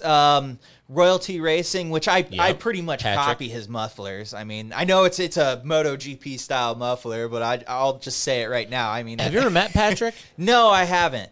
I'm going to tell you something. I met him in 2016 in Sturgis. What a nice fucking guy. Yeah. Just a nice guy. He's pretty young, too, isn't he? Yeah, I think he's around your age. Yeah. I've listened to his podcast on Jace's thing. I've always been a fan of him, though. Like, I've always followed him. I followed him back when he had this, what was he on Instagram? It was a goofy name. I do remember that, and at the same time, that was back when he worked for JJ. Yeah. He worked for West Coast Choppers. Oh, okay. You know that, right? Yeah, I knew that. Yeah, I think what he was back when he started back up, because I know Jesse James was in Long Beach, and then he moved to Austin. And that's when Patrick worked for him. Yeah. Was there. It's funny, too, because I ended up connecting the dots. I think I was watching a TV show, and I remember there's this kid, and he's like, oh, he's this really great welder and stuff. And I didn't connect the dots until later when I listened to the podcast. And he's like, oh, I worked at that shop. And I was like, that's that kid from that TV, because I didn't know what he looked like. You know, Jesse's hiring a guy right now. Yeah, I don't think I have all the skills he's looking for, but I don't know. It's one of those things. I still got to build this foundation. Like, I'm very Don't you feel like, though, doing something like that at your age? Yeah. Before you get married, before you have kids, do something like that. I know your girl. Your girl digs you, right? Yeah, me and her broke up. Did you really? Yeah. Oh, see, I feel like an asshole now. I'll cut that out. No. We'll talk about that after pod. I just didn't want to have that. Oh, on the no, podcast. I'm sorry. Yeah, no worries. But I mean, so when that's a prime opportunity that I would caution you to say that, you know, he's a hard person to work for. I know a lot of people that work for him. He's near impossible to work for a long time. Yeah. But everybody that works for him tells me the same thing. No one can work as many hours, work as hard at that level as he can. And I just think that it's somebody your age with your skill set would learn from getting yelled at by him, and what you took away from there would be invaluable. Oh, for sure. You know, Curtis Hoffman worked for him. Curtis Hoffman. Oh, he Hoffman Designs. Yeah, I know of him. I've got one of his wheels in there. I'm building this FXR. That FXR that I'm building for Aaron Coit, Midwestern Grinder on Insta. You're building an FXR for him? Yeah. Are you building the one that Jace painted, or? Yeah. Oh, no shit. That's one of my favorite paint jobs he did. Wait a minute. Well, we're It's the gray one. No. So I'm building. Jace has the paint. That was a Dyna with an FXRT fairing. Yes. I'm building an FXRT for Aaron Coit, who's Midwestern Grinder on Insta. Oh shit! That's where that R&R motor's going in. He's got a lot of bikes going right now, doesn't he? Well, he sold his Dyna. He's not really right now. Just got painted. The one that Jace painted a few years ago, this to 2016 Oh, Street so not Bob. the recent one. The recent one is a bagger with an FXR fairing on it. That's a Road King with an FXRT. I thought it that's was a a Toll Dyna. Designs big boy fairing. I've got one in the other room Okay. for my dad's Yeah, bagger. your buddy had one of those on his Road King. Or I don't know if it was a Road King or Yeah, Cam. They're the same. Cameron, yeah, the red bike. Yeah, yeah, Yep. yeah. I remember that bike from Daytona. Yep. So that's the same fairing that's going on my dad's old Yeah, bike. yeah. But I mean, dude, you got to throw your hat in the ring, don't you think? Don't you think you got to throw your hat in the ring? Couldn't you go live in Austin for a couple years? Oh, for sure. It's just like I said, I do things very untraditionally, and I've actually bounced around the idea. I mean, I hope my boss doesn't listen to this because he kind of wants me to stay for a little while. But and I'm not. I'm staying with my job, and I'm not going to leave there out of nowhere. But there's a shop in Sarasota that builds super high end cars, and I thought they've always been looking for a sheet metal shaper. Problem is, like, as far as sheet metal shaping for me, like, my way of getting to the end, I don't know if that's the most proficient thing. And that's always been the thing with the bikes. I've just always thrown hours at it. I've never really cared how long it takes, as long as it gets done. Do you take any Yeah. sheet metal classes? No, I have absolutely no idea what I'm doing. Then you need to do that. You need to, the next time that there's one, like they have them in Texas all the time. Yeah. Do you know Josh Leroy from Sarasota? No. He hangs out with Corey Souza. Yeah. Excuse me. But he's a sheet metal. He's a car guy. Does he actually, he might work for this shop then? He may. It's Saltworks. I can't answer that. I would tell you if I knew. Yeah. I mean, I don't give a shit. I don't, Yeah. But I can show you who he is on Instagram Okay. when we're done. Yeah, I'll yeah. show you that. Yeah, for but sure. I will tell you that he very very well may be the guy who does that. But he does. I know he does some stuff for Corey. But Yeah. you need to take a sheet metal class. You need to learn from somebody who knows how to do it in a proficient manner now. Yeah. You know what I mean? Instead of For like sure. the long way home For kind sure. of thing. Yeah, yeah. Do you use a Pullmax? No. You never use a Pullmax? No, I don't. Planishing I don't hammer? even have. Yeah, I've got English wheel? I've got an English wheel. I don't like planishing hammer. It's an actual planishing hammer. It's not like a planishing hammer. I've got a shrinker stretcher, and I've got a With like an Echold English dies, wheel. or is it like a Harbor Freight? It's what the English wheel? No, Or no, the shrinker stretcher. Oh, the shrinker stretcher. No, dude, it's an Eastwood. Like, it's a cheap old, like, dude, I'm telling you, like, that shovel head, I built that with nothing but an English wheel. Like, I didn't shape it I didn't hammer it at all. It was all sheet metal. Which, if you look at the sheet metal shaping, there's not, like, they're not extreme or anything. No, but You look, know, I mean, but- you're doing some. That's okay. Like you said before, it's not how you get to where you go. It's it's you know. Yeah. But yeah, you need to maybe think about that. I like, Maybe get a credit card and buy spend $10,000 on it. Yeah, I mean, I yeah. understand the concept of, and like I said, like what I'll do is I'll build like a negative of like the tank. Like if I have to go like extreme, like if I want to build like the side of a tank, I'll build a Right. negative of it, hammer the side of it, and then English wheel all that out, and then I mean, like I said, it's super untraditional, but it's like the poor man's. Like that shovel head, I pretty much built that entire bike with a TIG welder, an English wheel, and an angle grinder. Like most of it's done with an angle grinder. That's how I legitimately sculpt metal, like how you would with a, But I know like some of the fundamentals. I know like a file. One of my favorite sayings is, "A file will never lie to you." You know, Right. Like you could shape whatever you want with a file. You know, you get it close with an angle grinder, come in with a file, and then block sand it. You know, it'll be right. You know, a file will always be flat. You know, it's never gonna Yeah. lie to you. Yep. But like I said, I'm not proficient whatsoever. I just threw hours at it. So, but the good thing is so you don't have any cheat codes. No. If somebody could give you a couple cheat codes, Exactly. And Oh, I love here's what that. I learned from here. Going back to the sheet metal class that I took, here's what I learned. I learned what tools I wanted to buy. Oh yeah. That's what I took away from that. Yeah. Because I went into a room where they had everything. They had a Pullmax, they had an Echold, they had a real planishing hammer, Yeah. a Chicago pneumatic, like legit, like $10,000 one with all the different radius dies, and English wheel, and I learned what I didn't want, and I learned that's why I don't own any of those tools, because I got spoiled. I went into that room and I'm like, okay, I'm not going to buy some shitty tool. See, that's the great thing about me, though. Right, but I'm not trying to do sheet metal for a living where you have the ability to do that. Yeah, it is. There is something about learning it the hard way, but like I've always wanted to go to that Sosa sheet metal shaping class. Yep. I idolize that guy. Like, as far as craftsmanship go, I also don't want people to think like I'm some backwoods podunk like builder with a angle grinder just tacking shit up, dude. Like it doesn't matter how you get to where you're going. Yeah, quality for me is number one, and cleanliness. You know, like I like to keep my space as clean as like an engine room. Like, how much room do you have? What do you work in? What kind of space are you working in? I'm working in the corner of my dad's garage right now. That's just where I have to build right now. Until I have, I'm actually looking to buy a house right now, and I need a 2-car garage at least. Right. Just so I can have like the room.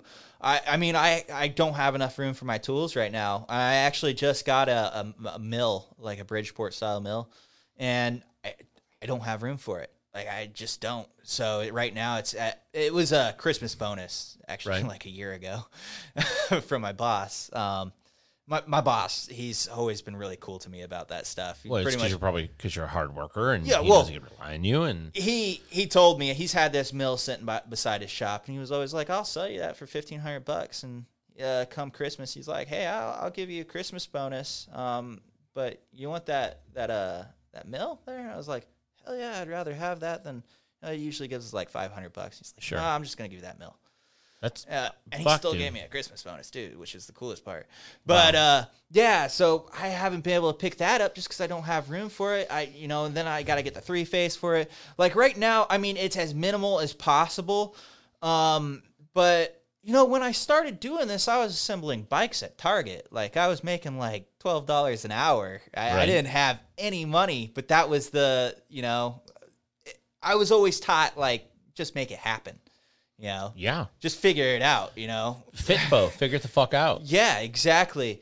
But like I said, I don't want people to think like I'm a podunk. There is a way of doing stuff like that, but you're still like, you're clean. And cleanliness is next to godliness, for one. The cleaner fabricator you are, the better you are. Absolutely. The better fabricator you are, the better welder you are. You could be a shitty welder as long as you're a good fabricator, and you could get those the fitment up as tight as possible. Yeah, that's all that really matters. Pipe properly and make it fit good. And the shitty part about that is being a bad fabricator makes you a good welder. You can fill in whatever gap you wanted, but it's good to like have that. I don't know, like I can notch whatever with just an angle grinder. Like, I have that ability just because I had nothing. To me, I didn't have a tubing notcher, like I had to do that with an angle grinder, and I didn't want to, chromoly, you don't really want big gap, chromoly don't take that much heat, and that's a lot of the stuff I do is it's all chromoly tubing, thin wall stuff, so you gotta have tight tolerances and stuff like that, and you gotta know what you're doing still.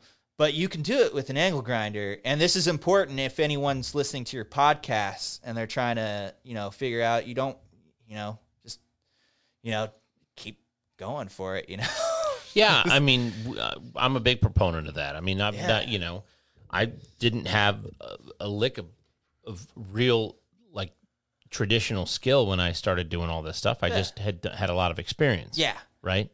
So you can turn that into. Experience turns into skill once you start putting your hands to it. Exactly. Right. So you're figuring it out. And I think that's good advice. So you're a fabricator by trade on a day-to-day basis. What do you fabricate? So it's all rich people stuff. We build spiral staircases, handrails, and stuff like that. We do like off fabrication. I actually just welded up this ring for Nick Walenda. Nick Walinda's down, and Yeah, I just met him a couple weeks ago. Yeah, he's a really cool guy. But I guess his wife's hanging from probably something sketchy. We weld up these rings, and we put like a little ring that I guess has a mouthpiece or something. I've never had the balls to watch it, but she hangs by her teeth from some absurd height. But we weld the ring. We bend the ring on our roll bender and weld those up. We don't really do that much work for them. It's mostly like spiral staircases, handrails, and stuff like that. It's construction. Eventually, I want to get out of it, but it was the perfect job for me at the perfect time because everywhere else, like SMB, when I went there, he was like when I was saying Brian interviewed, he was like, "Oh well, we have a position for a grinder." And he's like, "You could want to, you want to start from the bottom anyways," and like just I didn't want to be a welder in the first place. Like, it's funny because I went to welding school and I didn't want to be a welder. I don't even like welding that much. Really? Yeah. It's the one process I don't really care. I do like trying to get better at it. And when I was going to school, like, I was pretty obsessive about it. When I went to school, I know I'm jumping around like crazy. You're fine. But when I went to school, I was paying out of pocket, and I pretty much told myself they're not going to make any money off of me. I'm going to stay here after school and just weld as much stainless plates as I can. I'm just going to get as good as possible at it. I mean, that's the kind of attitude that it takes. That's what's the difference between somebody who actually has the ability to achieve what they want to achieve. I mean, that's literally the only thing you have to do is just work harder than everybody else. That's it. Yeah. That's the one thing you have to do. If you just do that, everything else is there isn't anything else. Yeah. Yeah. And it's also that, like, you got to be able to push yourself. And the cool thing with social media, which also kind of cripples a large part of my generation, apparently, is allegedly is shit talking online. Like when you post something and like say I post a weld and like on every internet forum they just start talking shit. That either makes you propel yourself forward or it shuts you down. Unfortunately, a lot of people, it shuts you down, but it's just that, like, looking on weld porn and stuff and seeing all these guys that are clearly better welders than you, you're like, fuck that guy. I'm gonna figure this out. I'm gonna make this shit work. So you just keep working and keep pushing yourself. But it's important to be able to push yourself. But I've always kind of used social media to my advantage in that way, to where I look at all this stuff other people are doing. I'm like, I'm going to figure out how to do that better than him. I'm going to try to, I'm not trying to be cocky or anything. It's just like, I know I don't have the skill level, but I see something. I'm like, I can improve on that. Or, I need to get to that level. A lot of people, some people, that'll propel them forward. And it's always, I've never had that issue with social media where I've always felt bad about it, Right. Like I see someone who's better, and that's, you got to make it, this motherfucker. Well, you have two choices, right? Yeah. You can accept that you can or can't do something. Yeah, exactly. If you can do it, you got to fucking prove it. Yeah, and if you can't do it, fucking good. Like, someone's better than you at something. There's always somebody better. There's always somebody stronger. There's always somebody richer. There's always somebody faster. Exactly. But that's good. That means you can get up to another level. You're not plateauing, So you're building handrails. Oh, yeah. Back to that. And so what are you going to do? What's the move? How old are you now? How old are you now? 20. I just turned 27, actually. Okay. Yeah. So what's the move? So I still like, the problem is I don't really know. I want to work under one of these shops, and I want to learn some of these skills. But at the same time, like, the cool thing about my job now is it allows me to where, because we have this understanding with my boss. I'm going to work as late as possible if we need it. Like, I'm going to work overtime if we need it. But he knows I'm not dying to work on Saturday. I haven't worked Saturday, 3 years. So. And that's so that you can work on motorcycles. Yes. It allows me to build motorcycles. And also, I make enough money there to where I can build the stuff. Like, I can afford to do some of it. Like, I'm not making bad money right now. Okay. Whereas if I go to a hot rod shop, I know I'm going to be there, and I don't want to get myself burnt out on it. I don't want to be too far into it, which I mean, at this point, like I work 40 hours at work and then I'll come home and work 40. And not lately, but when I was building those bikes, I would work 40 and then come home and work 40. You know, it was always like and sometimes I'd even throw even more hours at it. You know, it was just one of those things where I'm still working on this foundation that definitely needs more time, and I don't really know what the best move is. I know I'd love to, especially I see all these builders that I look up to. They always have, like, Jesse James worked under Boyd Coddington. Right. You know, there's something to that. Oh, he claims that that's where he learned, Yeah. you know, he learned how to run the shop. So maybe you should send a resume into Jesse, who's fucking hiring somebody right now. I know. I know what post you're talking about. I looked into it. He wants someone who can, like, wire a whole car. You can do all that shit. Look at the bikes you built. Terrible at that stuff. Well, you know what? You wouldn't be when you were done getting yelled at by him. Yeah, but no, I get that, and that's something I want to do. And like I've really, like, a couple months ago, I really convinced myself that I was going to start putting forth effort into going to the local shop, because they're a big bad car shop. I mean, they build really fucking cool cars. They're building an all aluminum. I want to say it's like a bread van. Like, Okay. Yeah, it's an all aluminum, like, van with a late model motor. They do a lot of cool shit like that. It's just stuff I want to learn how to do. They've always been looking for a sheet metal shaper. They're looking for fabricators. It's just, I'm also, like, at the job I'm at now, I'm to the point where maybe I can start making parts, you know? Like, I can, because I have the time to actually start a business. I don't know. I just, like I said, I don't know what the next best step is. I'm kind of just going with the flow with it. You know, I'm really just, I'll figure it out. You need to go to Sturgis sometime. Yeah. I really wanted to go this year. I thought it was going to be canceled. Didn't really put forth much effort into it. Next year for sure I need to go. I'm just not even going to say I'm going to go or not. I'm just going to actually do it because I'm tired of saying every year, I'm going to go to Sturgis and just never. I will tell you that what Sturgis will do for you, it'll change the way you think about this business. Yeah. It will expose you in a much different way than Daytona does to the fact that you have to put in the work on building relationships with people. Yeah. You have to put in the work on being places.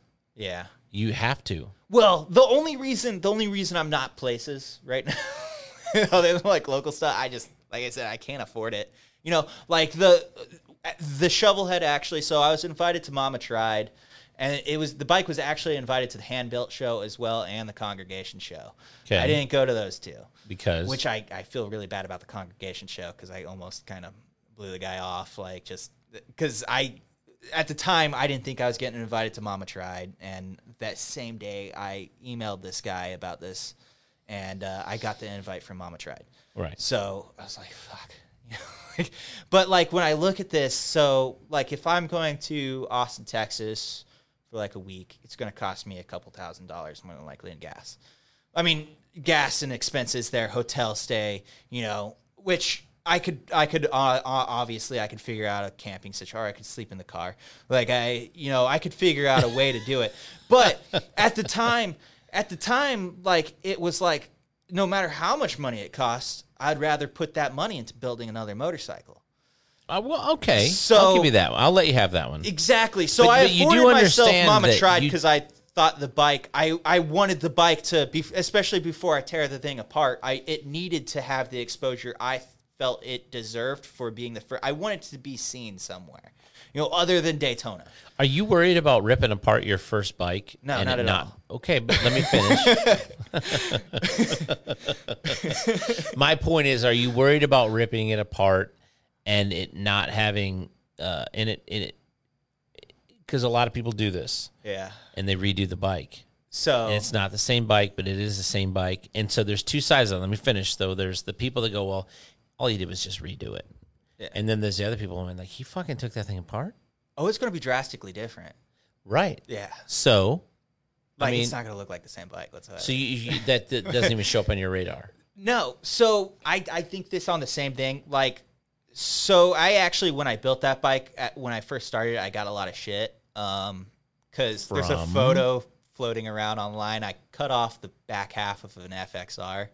Like, I have a photo of me holding the triangle on the FXR and just, just like you're holding a puppy or something. Yeah. That's kind of how it got interpreted. But I mean, no one really talks shit about it anymore. But like, I have this thing where nothing is sacred, like I was saying before. Right. And you got to really detach yourself from that. And I'm not really cutting it apart by any means. So what I'm going to do, I'm going to take the 10s apart. I'm going to build an aluminum frame, and I'm going to give it to my dad, which he's going to hear that now and figure that part out. But it's gonna still exist in that way. So all the 10s, I'm going to build something to where it looks like it's configured the correct way. So you're going to build an aluminum FXR frame, essentially. Yeah, it'll be smaller. It'll be condensed where I have the tank. Because the exhaust is staying. I'm keeping the exhaust on there. I'm keeping pretty much a lot of the geometry there. The front end's going to be different. But like the 10s, that's the important part of the bike. Right. But when I look at the 10s on that bike, I think the same thing I thought when I saw that FXR. You know, you see all these people saying, oh, that frame's like, they built more than one, so I don't really care about that part. And then when I look at it, and like I said, I'm a competitive person. When I looked at that frame and I saw all the welds and stuff, it's like, I can build something better than that. Why would I care about... How dare you? How dare you, Kyle Rice? But that's blaspheme. Blaspheme.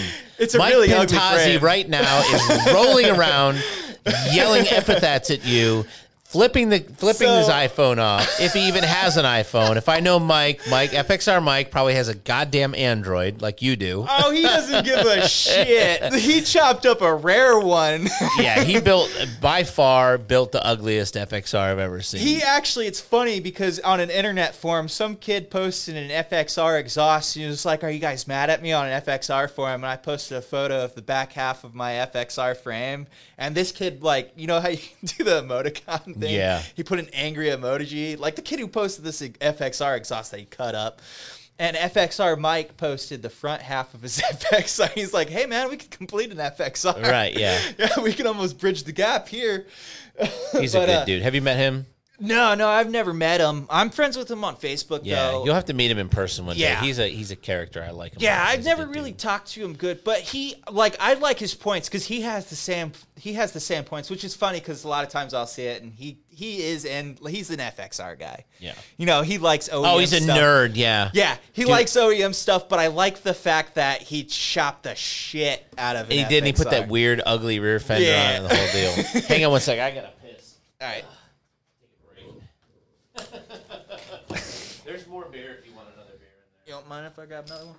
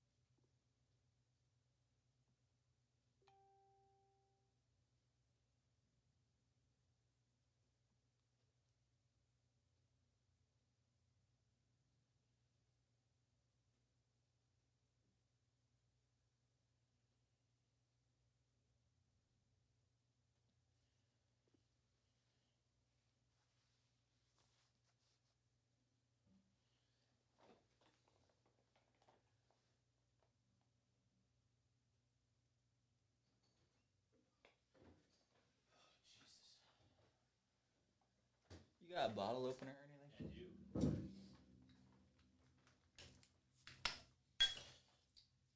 Oh, thank you. I washed my hands just so you know. That's all right. Just you don't have the Corona too. I don't have the Rona. I do not have the Rona, and I wash my hands after I go to the bathroom. It's funny, I'm fucking 47 this year, so I don't think I've gone an hour and a half, other than maybe a couple hours sleeping where I haven't had to piss at least once. I'm going through some weird geriatric puberty. You know, my balls keep heading towards my knees. I got gray hair everywhere. It's fucking weird. So, what were we talking? We were talking about. We were talking about FXR mic. FXR mic, yeah. Good dude. I mean, you know that community is a group of. There's a cast of characters in there. Him and Joe Girardo, and of course Jace fits into that. You know, Jace is kind of in a in a different mood lately. He seemed depressed. No, you know, Jace is funny. You know, it was funny. I had him on my podcast, and he was a very different guest than he was a host. And we were just there a couple weeks ago when we did that one with me and Daryl Huxell. Do you know who Huxell is? No. He was on the podcast. Yeah, he's got a shitload of FXR. He's a great dude. Yeah. So, you know, we keep our little inner circle kind of small, but I had a good time with it. I mean, Jace is fine. He's right now he's kind of in this space where he's wanting to do a lot of photography, and you know, he travels a lot, and you know, he's taken his podcast to places that I don't know that I could do the way he does. It's incredible. I mean, honestly, like just seeing how much the reach has grown on that podcast. Oh, I always tell him all the time that, you know, I've been doing this one for 8 years. Yeah. And I went from hearing my first podcast to having my first podcast within a matter of a week or two, because I just thought it was the neatest thing. But he's, you know, I'm kind of the Mark Maron, where he's kind of the Joe Rogan of motorcycle podcasts. I would say, as far as Harley podcasts like that, and that's the cool thing. That's why, like, inviting me out here, that's awesome, because this is like, to me, the podcast. And when I did Jace's, that was, it's kind of like the new magazine feature. It is. Yeah. I love that part of it. That's a great way to articulate that. You know, this is something that you know, you talk about, you went to welding school. I went to radio school. Yeah, I know. You told me that. And so I love this. This is such a comfortable thing for me. I like, well, of course, I don't think anybody likes the sound of their own voice as much as I do, but I just enjoy having conversation and talking about motorcycles and talking shit. And, you know, I like talking shit a little bit more than I like talking motorcycles sometimes, I think. Yeah. Dude, I love talking shit. That's something society needs more of, is talking shit. Well, I think people talk plenty of shit. People need to, like, just relax. Yeah. It's, I guess I didn't grow up in the right generation for that, you know? Grew up in the right generation for what? Like talking shit? Talking shit. Like, it's the same thing like I was talking about online. When someone talks shit, sometimes like that like, you know, pressure makes diamonds, you know? Like, when someone talks shit, like, there's something in me where I like it when, you know, when someone talks shit, it motivates me. Like, right. I don't know.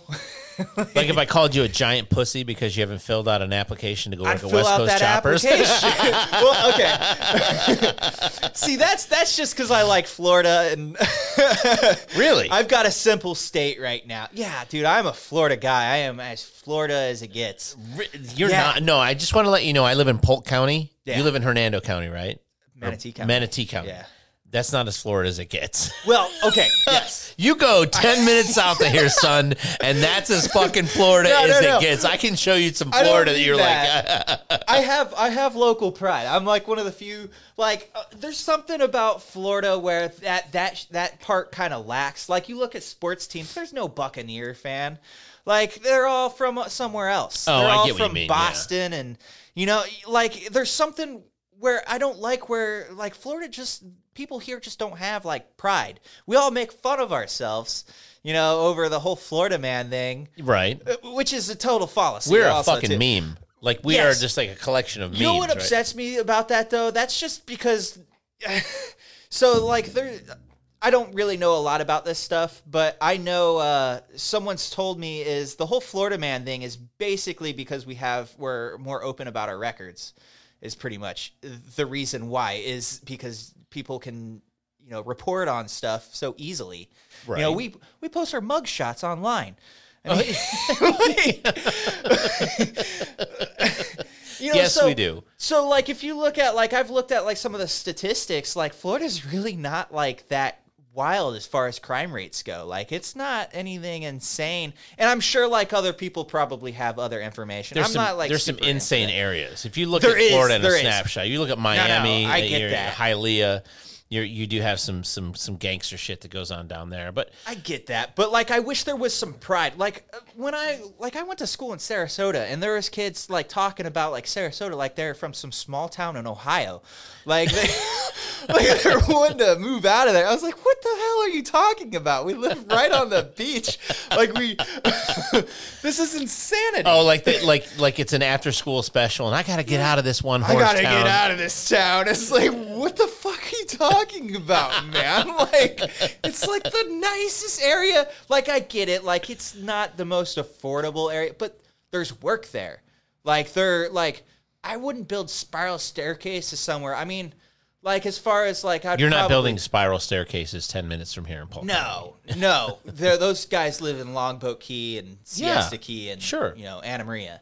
But like that stuff doesn't happen, in other places of Florida. But I get that. I just wish there was more like, you look at someone like when I went to Milwaukee, those guys love Milwaukee.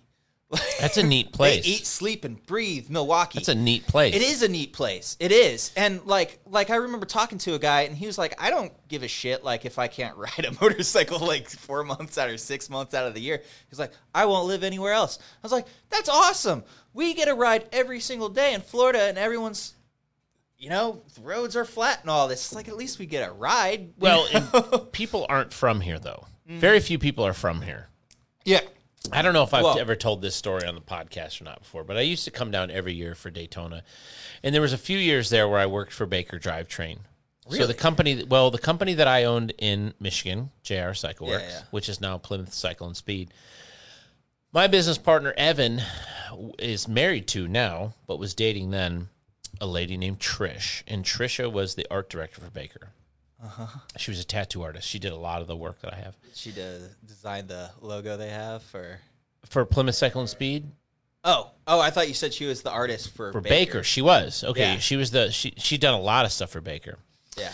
And so we went to Bike Week in 2008, and we were down there, and we were staying at the Baker house. And we were hanging out and partying, and they had their big booth there set up at the Speedway, and all they did in their booth was hang out. And my business partner was like, well, why don't you guys do anything in your booth? And I'm like what? What are we going to do in our booth? He goes, why don't you set up a hoist and install transmissions? And they're like, you can do that? And so he and I put the plan. It was all his idea. We put the whole plan together. Man, he probably ruined stuff if you guys are just partying. Yeah, we were partying. Thanks a lot, Evan. Dick. We were partying, and Evan's like, so when it ended up happening, though, it ended up being really lucrative for us. Yeah, I imagine. Later that year, we went to Sturgis and installed, I think, 17 or 18 transmissions in that week. Yeah, that's and we were getting paid like per install. Yeah. We were getting paid. And so when we went back, and they covered all of our expenses and that. So we ended up doing that for a couple years. But that was something that we did. Yeah. Just as to turn that into a money maker instead of a money loser. Like instead of us going on vacation and costing us money. Yeah. That's what we did. What an asshole. Right, yeah. Thanks a lot, Evan. You ruined Bike Week for me. I don't even remember what we were talking about, why I got on the subject that I was working for Baker. Oh, so I was down there working at the Speedway. Yeah. And right across the Speedway is the mall. And I used to go, I get my hair cut all the time. I like getting my hair cut because my hair is kind of nappy and it looks like shit when it gets long. So I go over to get my hair cut. I'm like, hey, I'm going to go over and get my hair cut. So I go over and get my hair cut, and this girl's cutting my hair, and, we're just talking. Mm-hmm. And I'm like, yeah, she's like, I fucking hate it here. And I'm like, oh, I'd like to move here. She's like, why would you want to live here? And I'm like, because it's February, and where I live, it's fucking cold. Yeah. Or March, and it's you guys cold. have like a whole set of problems there. Yeah, exactly. Don't exist, with. Right? My dad always used to say, you don't have to shovel heat. Well, so I'm talking to this girl, and she's like, I ain't even in here. Like, and I'm like, why don't you like it here? And she leans over into my ear and she goes, "People come here to die." And I was like, okay, all right, I got you. I told her, I go, you're not, I go, no one's from Florida. She goes, I'm from Florida. I go, your parents aren't guaranteed. She goes, no, my mom's from Jersey, my dad's from Pennsylvania, or one of those kind of deals. You know what I mean? But people do come down here from other places. I did. Yeah. You know, my wife was born here, but she lived back up there, and long story, but there's a reason people come down here. It's just sad that it doesn't get interpreted that to the rest of the country, you know? Well, because there's so many people leave. Yeah. They call them halfbacks. They end up in North Carolina, South Carolina, Tennessee. Yeah, which they move halfway back. Which, when I say like I'm a Florida, I love that area. Like I would love to move to Blue Ridge, Georgia. But like I have pride. Like I like the idea of having pride from where I'm from, just because I don't see it very often. Some people would call that toxic. What how's that? No, some people do. I'm not saying I do. But some like a people think nationalist or something? Yeah, exactly. They think it's toxic behavior. There's nothing wrong with that, man. Like, I mean, so many other people can do that. There's just nothing wrong with like loving where you're from. It's not like I'm like, I don't know. Like even if I'm to make fun of every other state, you know. What's wrong with here? We get paid affordable wages. It's a right to work state, right? And we don't have to pay a state tax. I agree with you. Come on. No, I get it. Yeah. It's very unique that somebody your age thinks like that. Yeah, well, I don't know. I just see it for how it is, you know.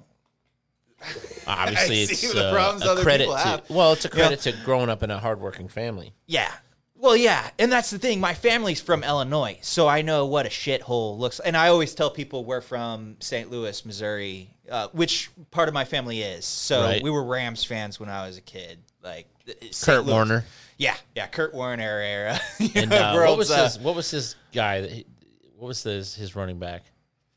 Oh, I don't remember. I was young when they were going to the Super Bowl. God, I remember this too because they were Rams fans, and the Rams went to the Super Bowl, and right after that, the Buccaneers went to the Super Bowl. Well, the Buccaneers went to the Super Bowl in I want to say 2002 or 2003. It was either 2002. I think it was 2003 was the actual Super Bowl, but it was the 2002 season. So. Yeah. So I can remember. Haven't been to the playoffs since. They will this year. Yeah, if there's a season. Well, I think it's pretty possible. Yeah, I think that with Gronkowski and Tom Brady, I think even if they have to wait a year, like, I'm the biggest football fan. So let me ask you this: what do you make of all the hullabaloo about the BLM stuff and the Colin Kaepernick stuff? Does that stuff show up on your radar at all? As a young man, who has social media and you're pragmatic. Are you do you vote? Do you get involved? Do you do those things, or do you just say fuck it? I'm pretty apolitical. That's a good way to put it. Yeah, I it's so hard because I just don't agree with if anywhere I'm probably libertarian. So like I'll probably vote that way just as on principle. This year, I mean, I know it's not polite to talk who you vote for. I don't give a fuck. What do you mean? I don't know. I don't know if that's a rule or not. No, it's not a rule around here. I'm not a political person whatsoever. But but like even then, like even if because I probably stand way more libertarian, but even like they bring up some astronomically crazy shit, like abolishing the ATF, which maybe I do kind of agree with that. I think the ATF, like firearms I get, but alcohol and tobacco, and sometimes like seems like they fuck up more shit than they. Yeah, there's definitely an argument for that. Trust me. Legalizing all drugs, that part I'm, especially here in Florida. That is one thing that might be I don't bad think we idea. do that. I don't right want people here. to capitalize on that shit, even though they still kind of technically do. Pharmaceuticals are pretty fucked up, but they're very much. That's very much a big problem down here. Maybe that would work if they legalized all these other drugs, and maybe it might weed out, Funny that you said weed out. But like I don't really like stand too much into that, but like socially I'm very liberal, if that makes any sense. Like I do like there's crazy shit. Like I don't support everything. Black Lives Matter I can get behind, and like I don't like, I just find it crazy when people get super critical about the way people say stuff when it's not interpreted. Like, when someone says all lives matters now, it's like a fucking, the world's over. It's like they meant it, like, in a good way. You know, I get it, so like, it's been there's used in an a derogatory way. Like, Sure. someone would say that just to degrade, like, the actual... Just to incite somebody. But, I mean, do you Yeah. find... Are you... Do people in your age group and that you're around and people that you consider friends, do you guys talk about this stuff? I mean, because I'm almost Yeah. 50 and that's all my friends and I talk about. Yeah, but like it's down split in the middle too, because a lot of my friends are super liberal, and like when they start getting into it, I just can't get into a lot of this stuff. I'm very, like, on the libertarian side, I'm very capitalist. If you make something better, you should get paid more, and sometimes that gets out of hand. Like when you have publicly shared companies, you know, I don't think that really works. You can see that with Harley Davidson, you know, them mass producing these motorcycles and just trying to one up the stocks every single year. It just doesn't Sure. work. It's Yeah, like you hit a point at some point and it, you know, There has to be a ceiling on it, right? yes. I mean, the dollar can only be worth so much when we pretend that it's worth something anyways. We're Yeah, pretending and that the that's- dollar is worth something anyways. Yeah. It's based off of confidence. So there has to be. yeah, there it's has not to be on a the ceiling. gold standard anymore. I mean, like, which for a reason. But like, I try to think of things like rationally. Like, I can understand from each side because there's rational argument. I just wish there was a rational politician when, you know, they're so partisan. Like, it's like they're trying to please like one side, and it's crazy. Like, I love our governor, but like when he was talking like a couple weeks ago, you could tell he was totally trying to like kiss ass. Placate. And I don't like that. No. I don't like when, because you could see Mike Pence standing next to him and he's just ass kissing. Right. Yeah, I'm like, dude, I don't like ass kissing. You know, No. I don't like that side on politicians. But as far as like, dude, I don't know, man. I just wish there was but rational thinking about I think it. well, okay, so you know, I'm glad that somebody your age is thinking about it because I didn't. Well, I mean, and Well, it was high stakes for me. like When I I was said, your age, though- I had 2 kids, a house, Yeah. a career, a wife, all those Yeah. things. And so, see, I'm like I said, I'm very apolitical. I didn't vote last time. I just didn't. I'm not gonna lie. And maybe that was wrong of me to not vote. I couldn't vote for any of the 2 big ones. If I was to vote, I would have voted Libertarian. Right. You know, anyways, and you know, and maybe it would have been a good idea to do that. I think if anyone wants, you know, it'd be nice to see a third party emerge. You Sure. know? And it could. You know, like everyone counts it out, like it's well, it's because our impossible. system is designed not to have one. But yeah, it's the problem. We're reinforcing the system. Yeah. That's- We're reinforcing bad behavior. It's like when a kid fucking screams because you don't give him candy.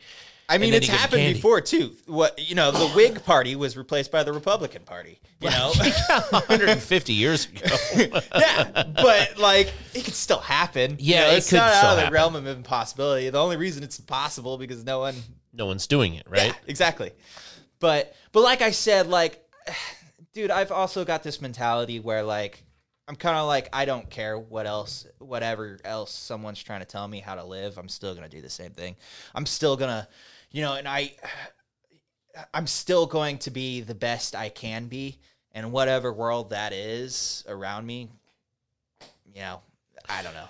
So to close up here, when is Kyle Rice Customs going to be a reality? See, that's the biggest problem. I cannot come up with a name. That's what's holding Yeah. you up Well, from having your own company. I was gonna do I just Ray gave Rice you a good name. Fabrications, Ray Rice Fabrications is good. but I don't know if that still stands with the Ravens running back who beat his wife. Who is from Mulberry, by the way? yeah, it might be a little too close still, but No, not Ray Rice. I'm thinking Ray Lewis. Ray oh, Lewis yeah. was the one. I don't that was know. from- I don't know where he lives, but it still might resonate a little hard with that. I don't know. There's something about putting your actual name on it, and Ray Rice is a family name. Where like my grandfather was Russell Ray Rice. My cousins, I mean Cameron Ray Rice. A couple of them have middle name Rays, and the other ones have Williams. So it's kind of a family thing. So I think putting Ray Rice on it would be. It's also like it's it's basically saying I'm in this, I'm putting my own name on it. That's like the most valuable thing I was born with that. That's the only thing I was born with. If I fail on this, that's I'm like all in, Well, I mean, you could change your name, but like, it's well, okay. But- so is that on the? I mean, is that something that you have on your list? oh, of for sure. things? For sure. Okay, so Yeah. you're 27. Yeah. So when does this happen? Well- if not now, when? And when? Why? So I'm kind of working my way up right now. Like I said before, proficiency hasn't been on the. And when you want to run a business, that might be one of the more important tasks or skills to have is being proficient. Sure. Yeah. So what would your business So- be though?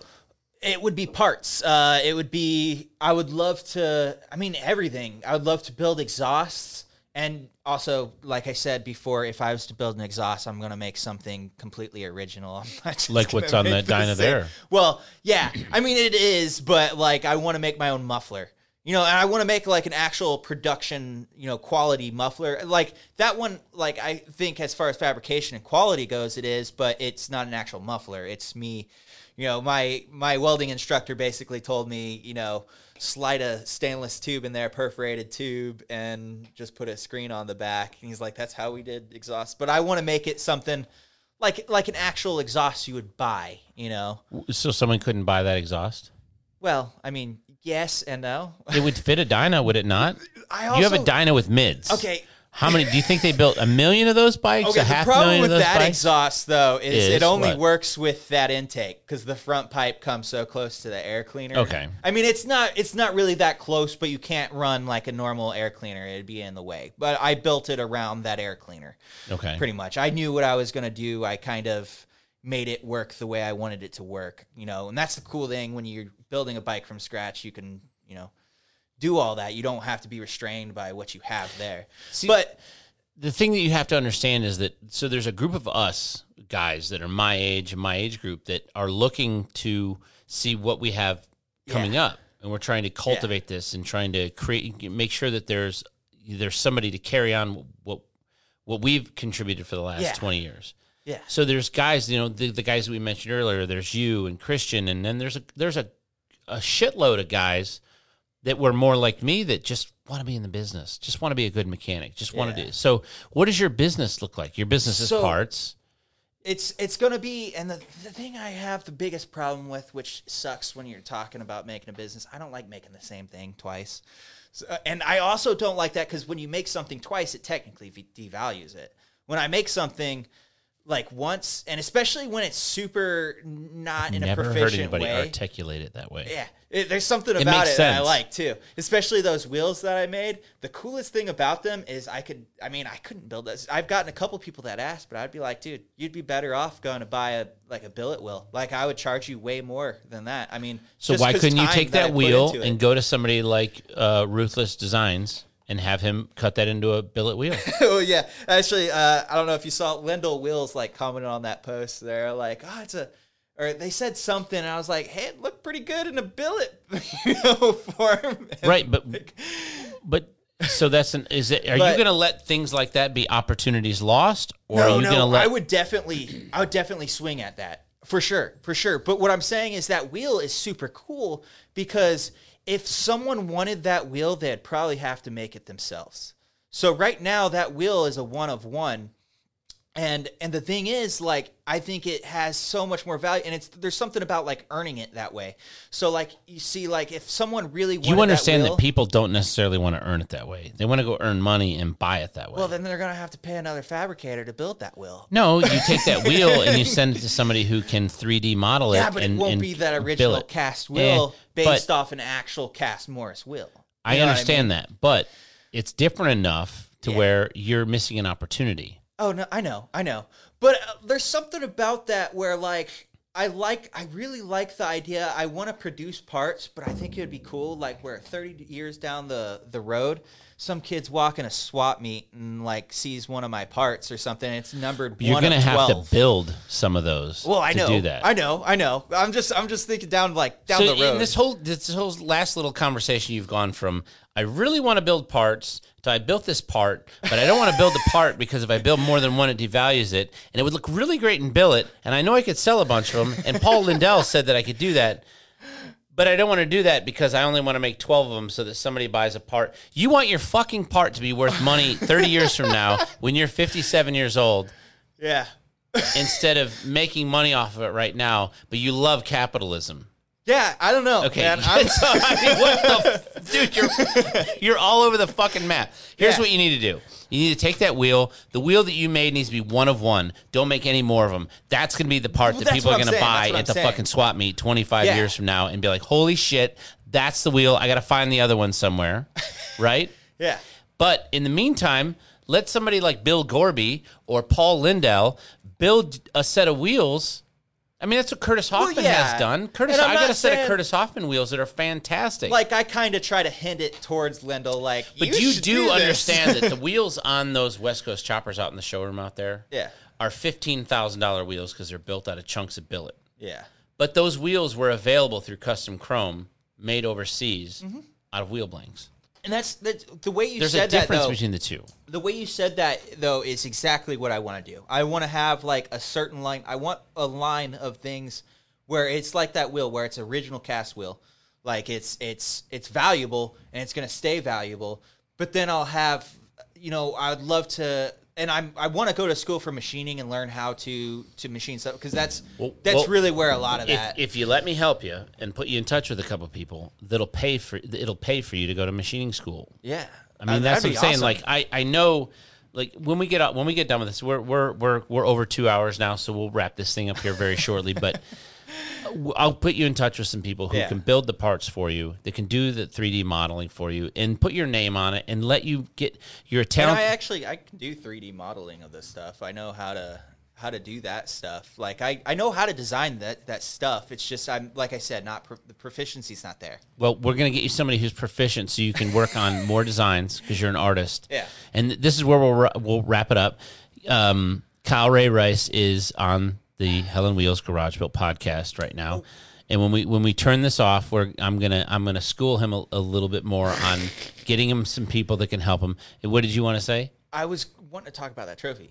Yes, so let's talk about the trophy for Yeah. the Wheels of Steel, right? The Wheels of Steel trophy. December 5th and 6th at the Yes. RP Funding Center in downtown Lakeland. If you're looking for ticket information, go to the cfwheelsofsteel.com. It's sponsored by Geico, and Kyle Ray Rice was the winner of the Rick Hallman Legacy Award, and that award was named after my father, who was a bike builder in the 70s and 80s, and lost him September 3rd of 2018, and he would be over the moon to know that we did something like this, and it's the only thing, when they asked me to be involved at that show, that was the one thing that I requested, that is the only self-dealing transaction that I had with any of it, is that I wanted that to be what it is, and what it is an artist-owned show, or trophy.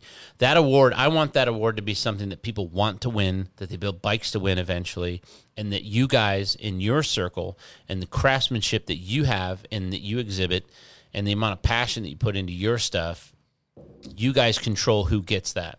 Yes, and this is one of the coolest ideas I think especially because you don't see this in bike shows. I mean, trophies kind of just get recycled, and a lot of times it's this.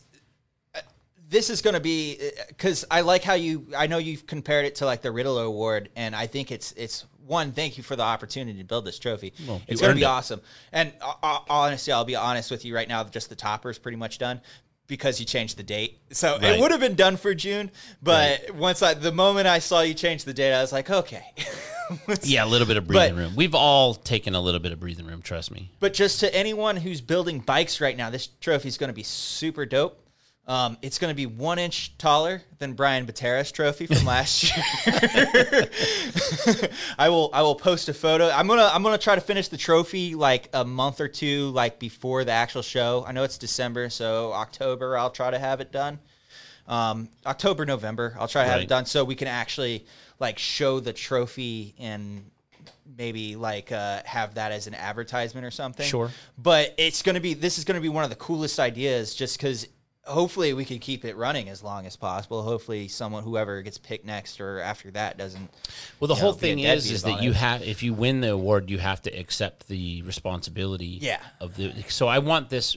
The one thing my dad's rule was no part untouched, right? Nothing Yeah. gets untouched. Yeah. And so it's an artist-owned award. You're going to, Yeah. I mean, you're charged with the immense responsibility of picking a bike in that room that suits that suits all that. Exactly. And that you have to have that, you have to know what, Yeah. I just, it's such an important thing to me. It's really the most important thing to me. And you know what? This show is for an amazing cause. I don't know if you know that or Yeah, not. yeah, I know. And it's something that I believe in tremendously, especially being a former educator, that I feel like no matter what happens, that I'll always be involved in a show, and I'll always make sure that this award is kept, protected, so that guys like you and Yeah. guys like Brian and the people that win this award in the future have something that they can hang their hat on. Yeah, I think it would also be cool, like every year, like I'll bring Brian Batera's trophy just to have it there as That'd be amazing. Yeah, just so every year all the trophies are in the same room. Yeah, because you're going to bring both bikes this year, are you not? So Well, if the FXR gets cut up, you won't be able I'm to. gonna try to Cody Childress the FXR. It's not gonna be done. So the plan with the FXR is I'm gonna try for People's Champ. I'm gonna try. Oh, where he brought see. his FXR on. My plan though, Undone. I want it bare metal. Okay. I want it. It's going to be bare aluminum. All the sheet metal is going to be bare aluminum. I'm going to try to make the metal finish. I'm going to brush it all with Scotch-Brite. I can't really promise this. I know I'm trying to, because I'm just trying to do as much as I can do. Right now, the bike's still fully together, and I'm just trying to make as many parts as possible so I Sure. can, attack it real quick. But the body work, the tin work, I'm going to try to make it, and then I can bring the bike, and maybe it'll probably be the first time if it's there being shown in bare metal, and people will be able to see what's under the paint. Sure. And I like that idea. Oh, Especially, like Biker Build Off, they would always show like the raw motorcycle. I think that's when I will tell you that I think that's when the bikes are the most beautiful. Pictures of that Yeah. bike when it's completely raw. Pictures of that bike when it's completely raw. That one that we built over there for Napa Auto Parts, that bike looks fantastic put together. But if I show you pictures of that bike in the raw, it's 1,000% I think better. that's the coolest show I've ever heard of, and unfortunately, I was not even around in the scene when it happened. Was the Motorcyclist Art, The Naked Truth, Yeah. and it was all raw motorcycles. I've just seen photos of it, Right. So I know the idea, and there's no show like that. There's no. There's no, like, a lot of people don't see the fabric. And I think that's really what makes it stand out when you have, because you can hide stuff at a show. You can, hell, it could be fiberglass under there, and you can make it look like most people won't know. They'll think it's steel. Right. You can trick most people.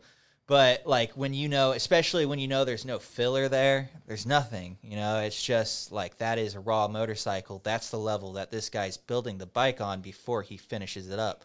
And I think it'd be a cool little exercise just to show.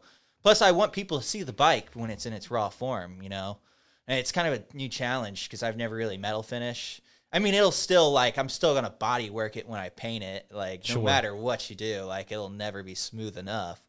But I want to make it just look like a nice raw motorcycle. It'll be like that for, that show and maybe a couple other shows. And then it'll never be like that again. Like Right. that opportunity to see that motorcycle is gone. Like the opportunity to see the original motorcycle is gone. All you see is the tins and the original frame on the new bike. Sure. But there's something cool about that. But yeah, I'm excited to get going on this trophy. It's going to be cool to see, like, everyone else's interpretations through the years. Like, I want to see, like, a painter's, because obviously Brian Batera is a fabricator. I'm a fabricator, so I'm going to do the same thing. He used a lot of, like, old parts. I'm probably not going to use any parts, but I would like to talk to you about maybe I'd like to put, like, the bead blast finish. What is that stuff Yeah, called? the vapor blast. Yeah. I think it'd be cool to vapor blast the whole thing before I weld it, and then weld it Fuck all. yeah, dude. And it'll just be one, vapor blast. You can use my But- vapor honer anytime you want. That'd be cool. But thank you. But I think it'll be cool, like, say, like, a painter wins it next year. Like, it'd be cool to see their interpretation. Yeah, I want it to be an artist-based trophy. Yeah. You know, I want it to be different. I want it to be whatever inspires whoever, you know, I want people to want to be in this show. Yeah. You know what I mean? And that's why we put so much money into it, dude. We've Just spent so much that money. will bring people into it. Yeah, I know. I saw the video of the room. The venue is I mean, we got the nicest venue we could get. And I've been there before. I went there for Skills USA a couple of years ago. Yeah. Yeah, I was doing welding sculpture. But shit. yeah, I've been in that room. It's a big room. Yep. It's a nice place and Yeah. it's good people and yeah. So. Yeah.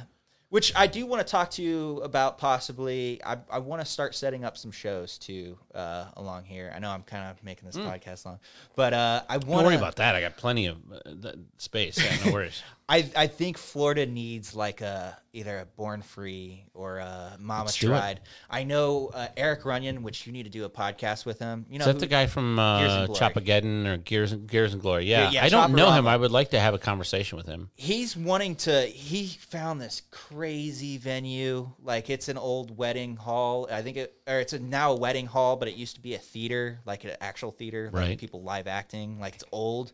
He said you could fit 100 bikes in there, and he's wanting to do his own show. I want to do something like maybe on the beach, like during the wintertime. Like Let's you know do how it. like the California, the Long Beach one.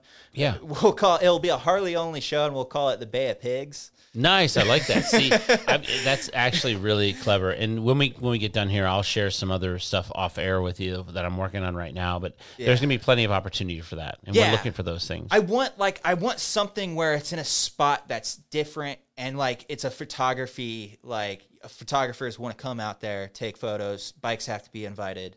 Yep. You know, and like I said, it won't be just a Harley only show. It'll be like a cool bike show, but you know, just to play off the name.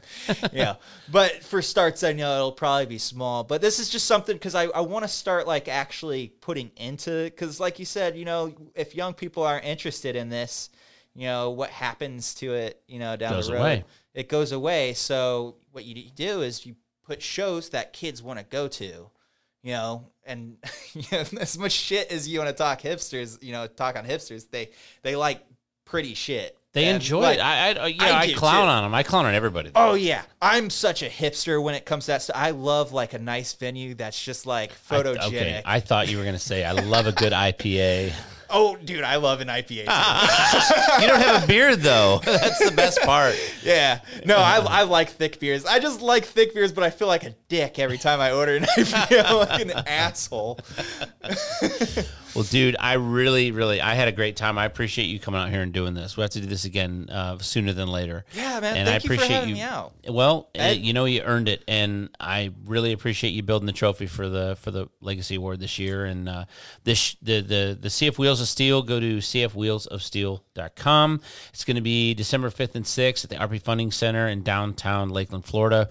And we pulled out all the stops. Geico's our premier sponsor. We've got some other people in the hopper right now that I can't say. I'm dying to tell everybody who else is involved in this. But what you need to know is Jeff G. Holt, the V-Twin visionary, good buddy of mine. We've been friends for several years now. He's our show ambassador. He's going to make sure we all have a good time. Lots of people involved. NAMS lighting, electric lighting. We're going to get Lex and Moto involved. Mark Cusano, I know you listen to the podcast, so you expect a call from me, fucker. I'm going to push you for a little bit of product. And, you know, Arlen Ness, the guys at Arlen Ness helped us out last year, and I'm going to get with them again and get them to give us some stuff too again. So I appreciate you coming out, dude. Thanks much. Oh, it's an honor. All right, buddy. Thank you.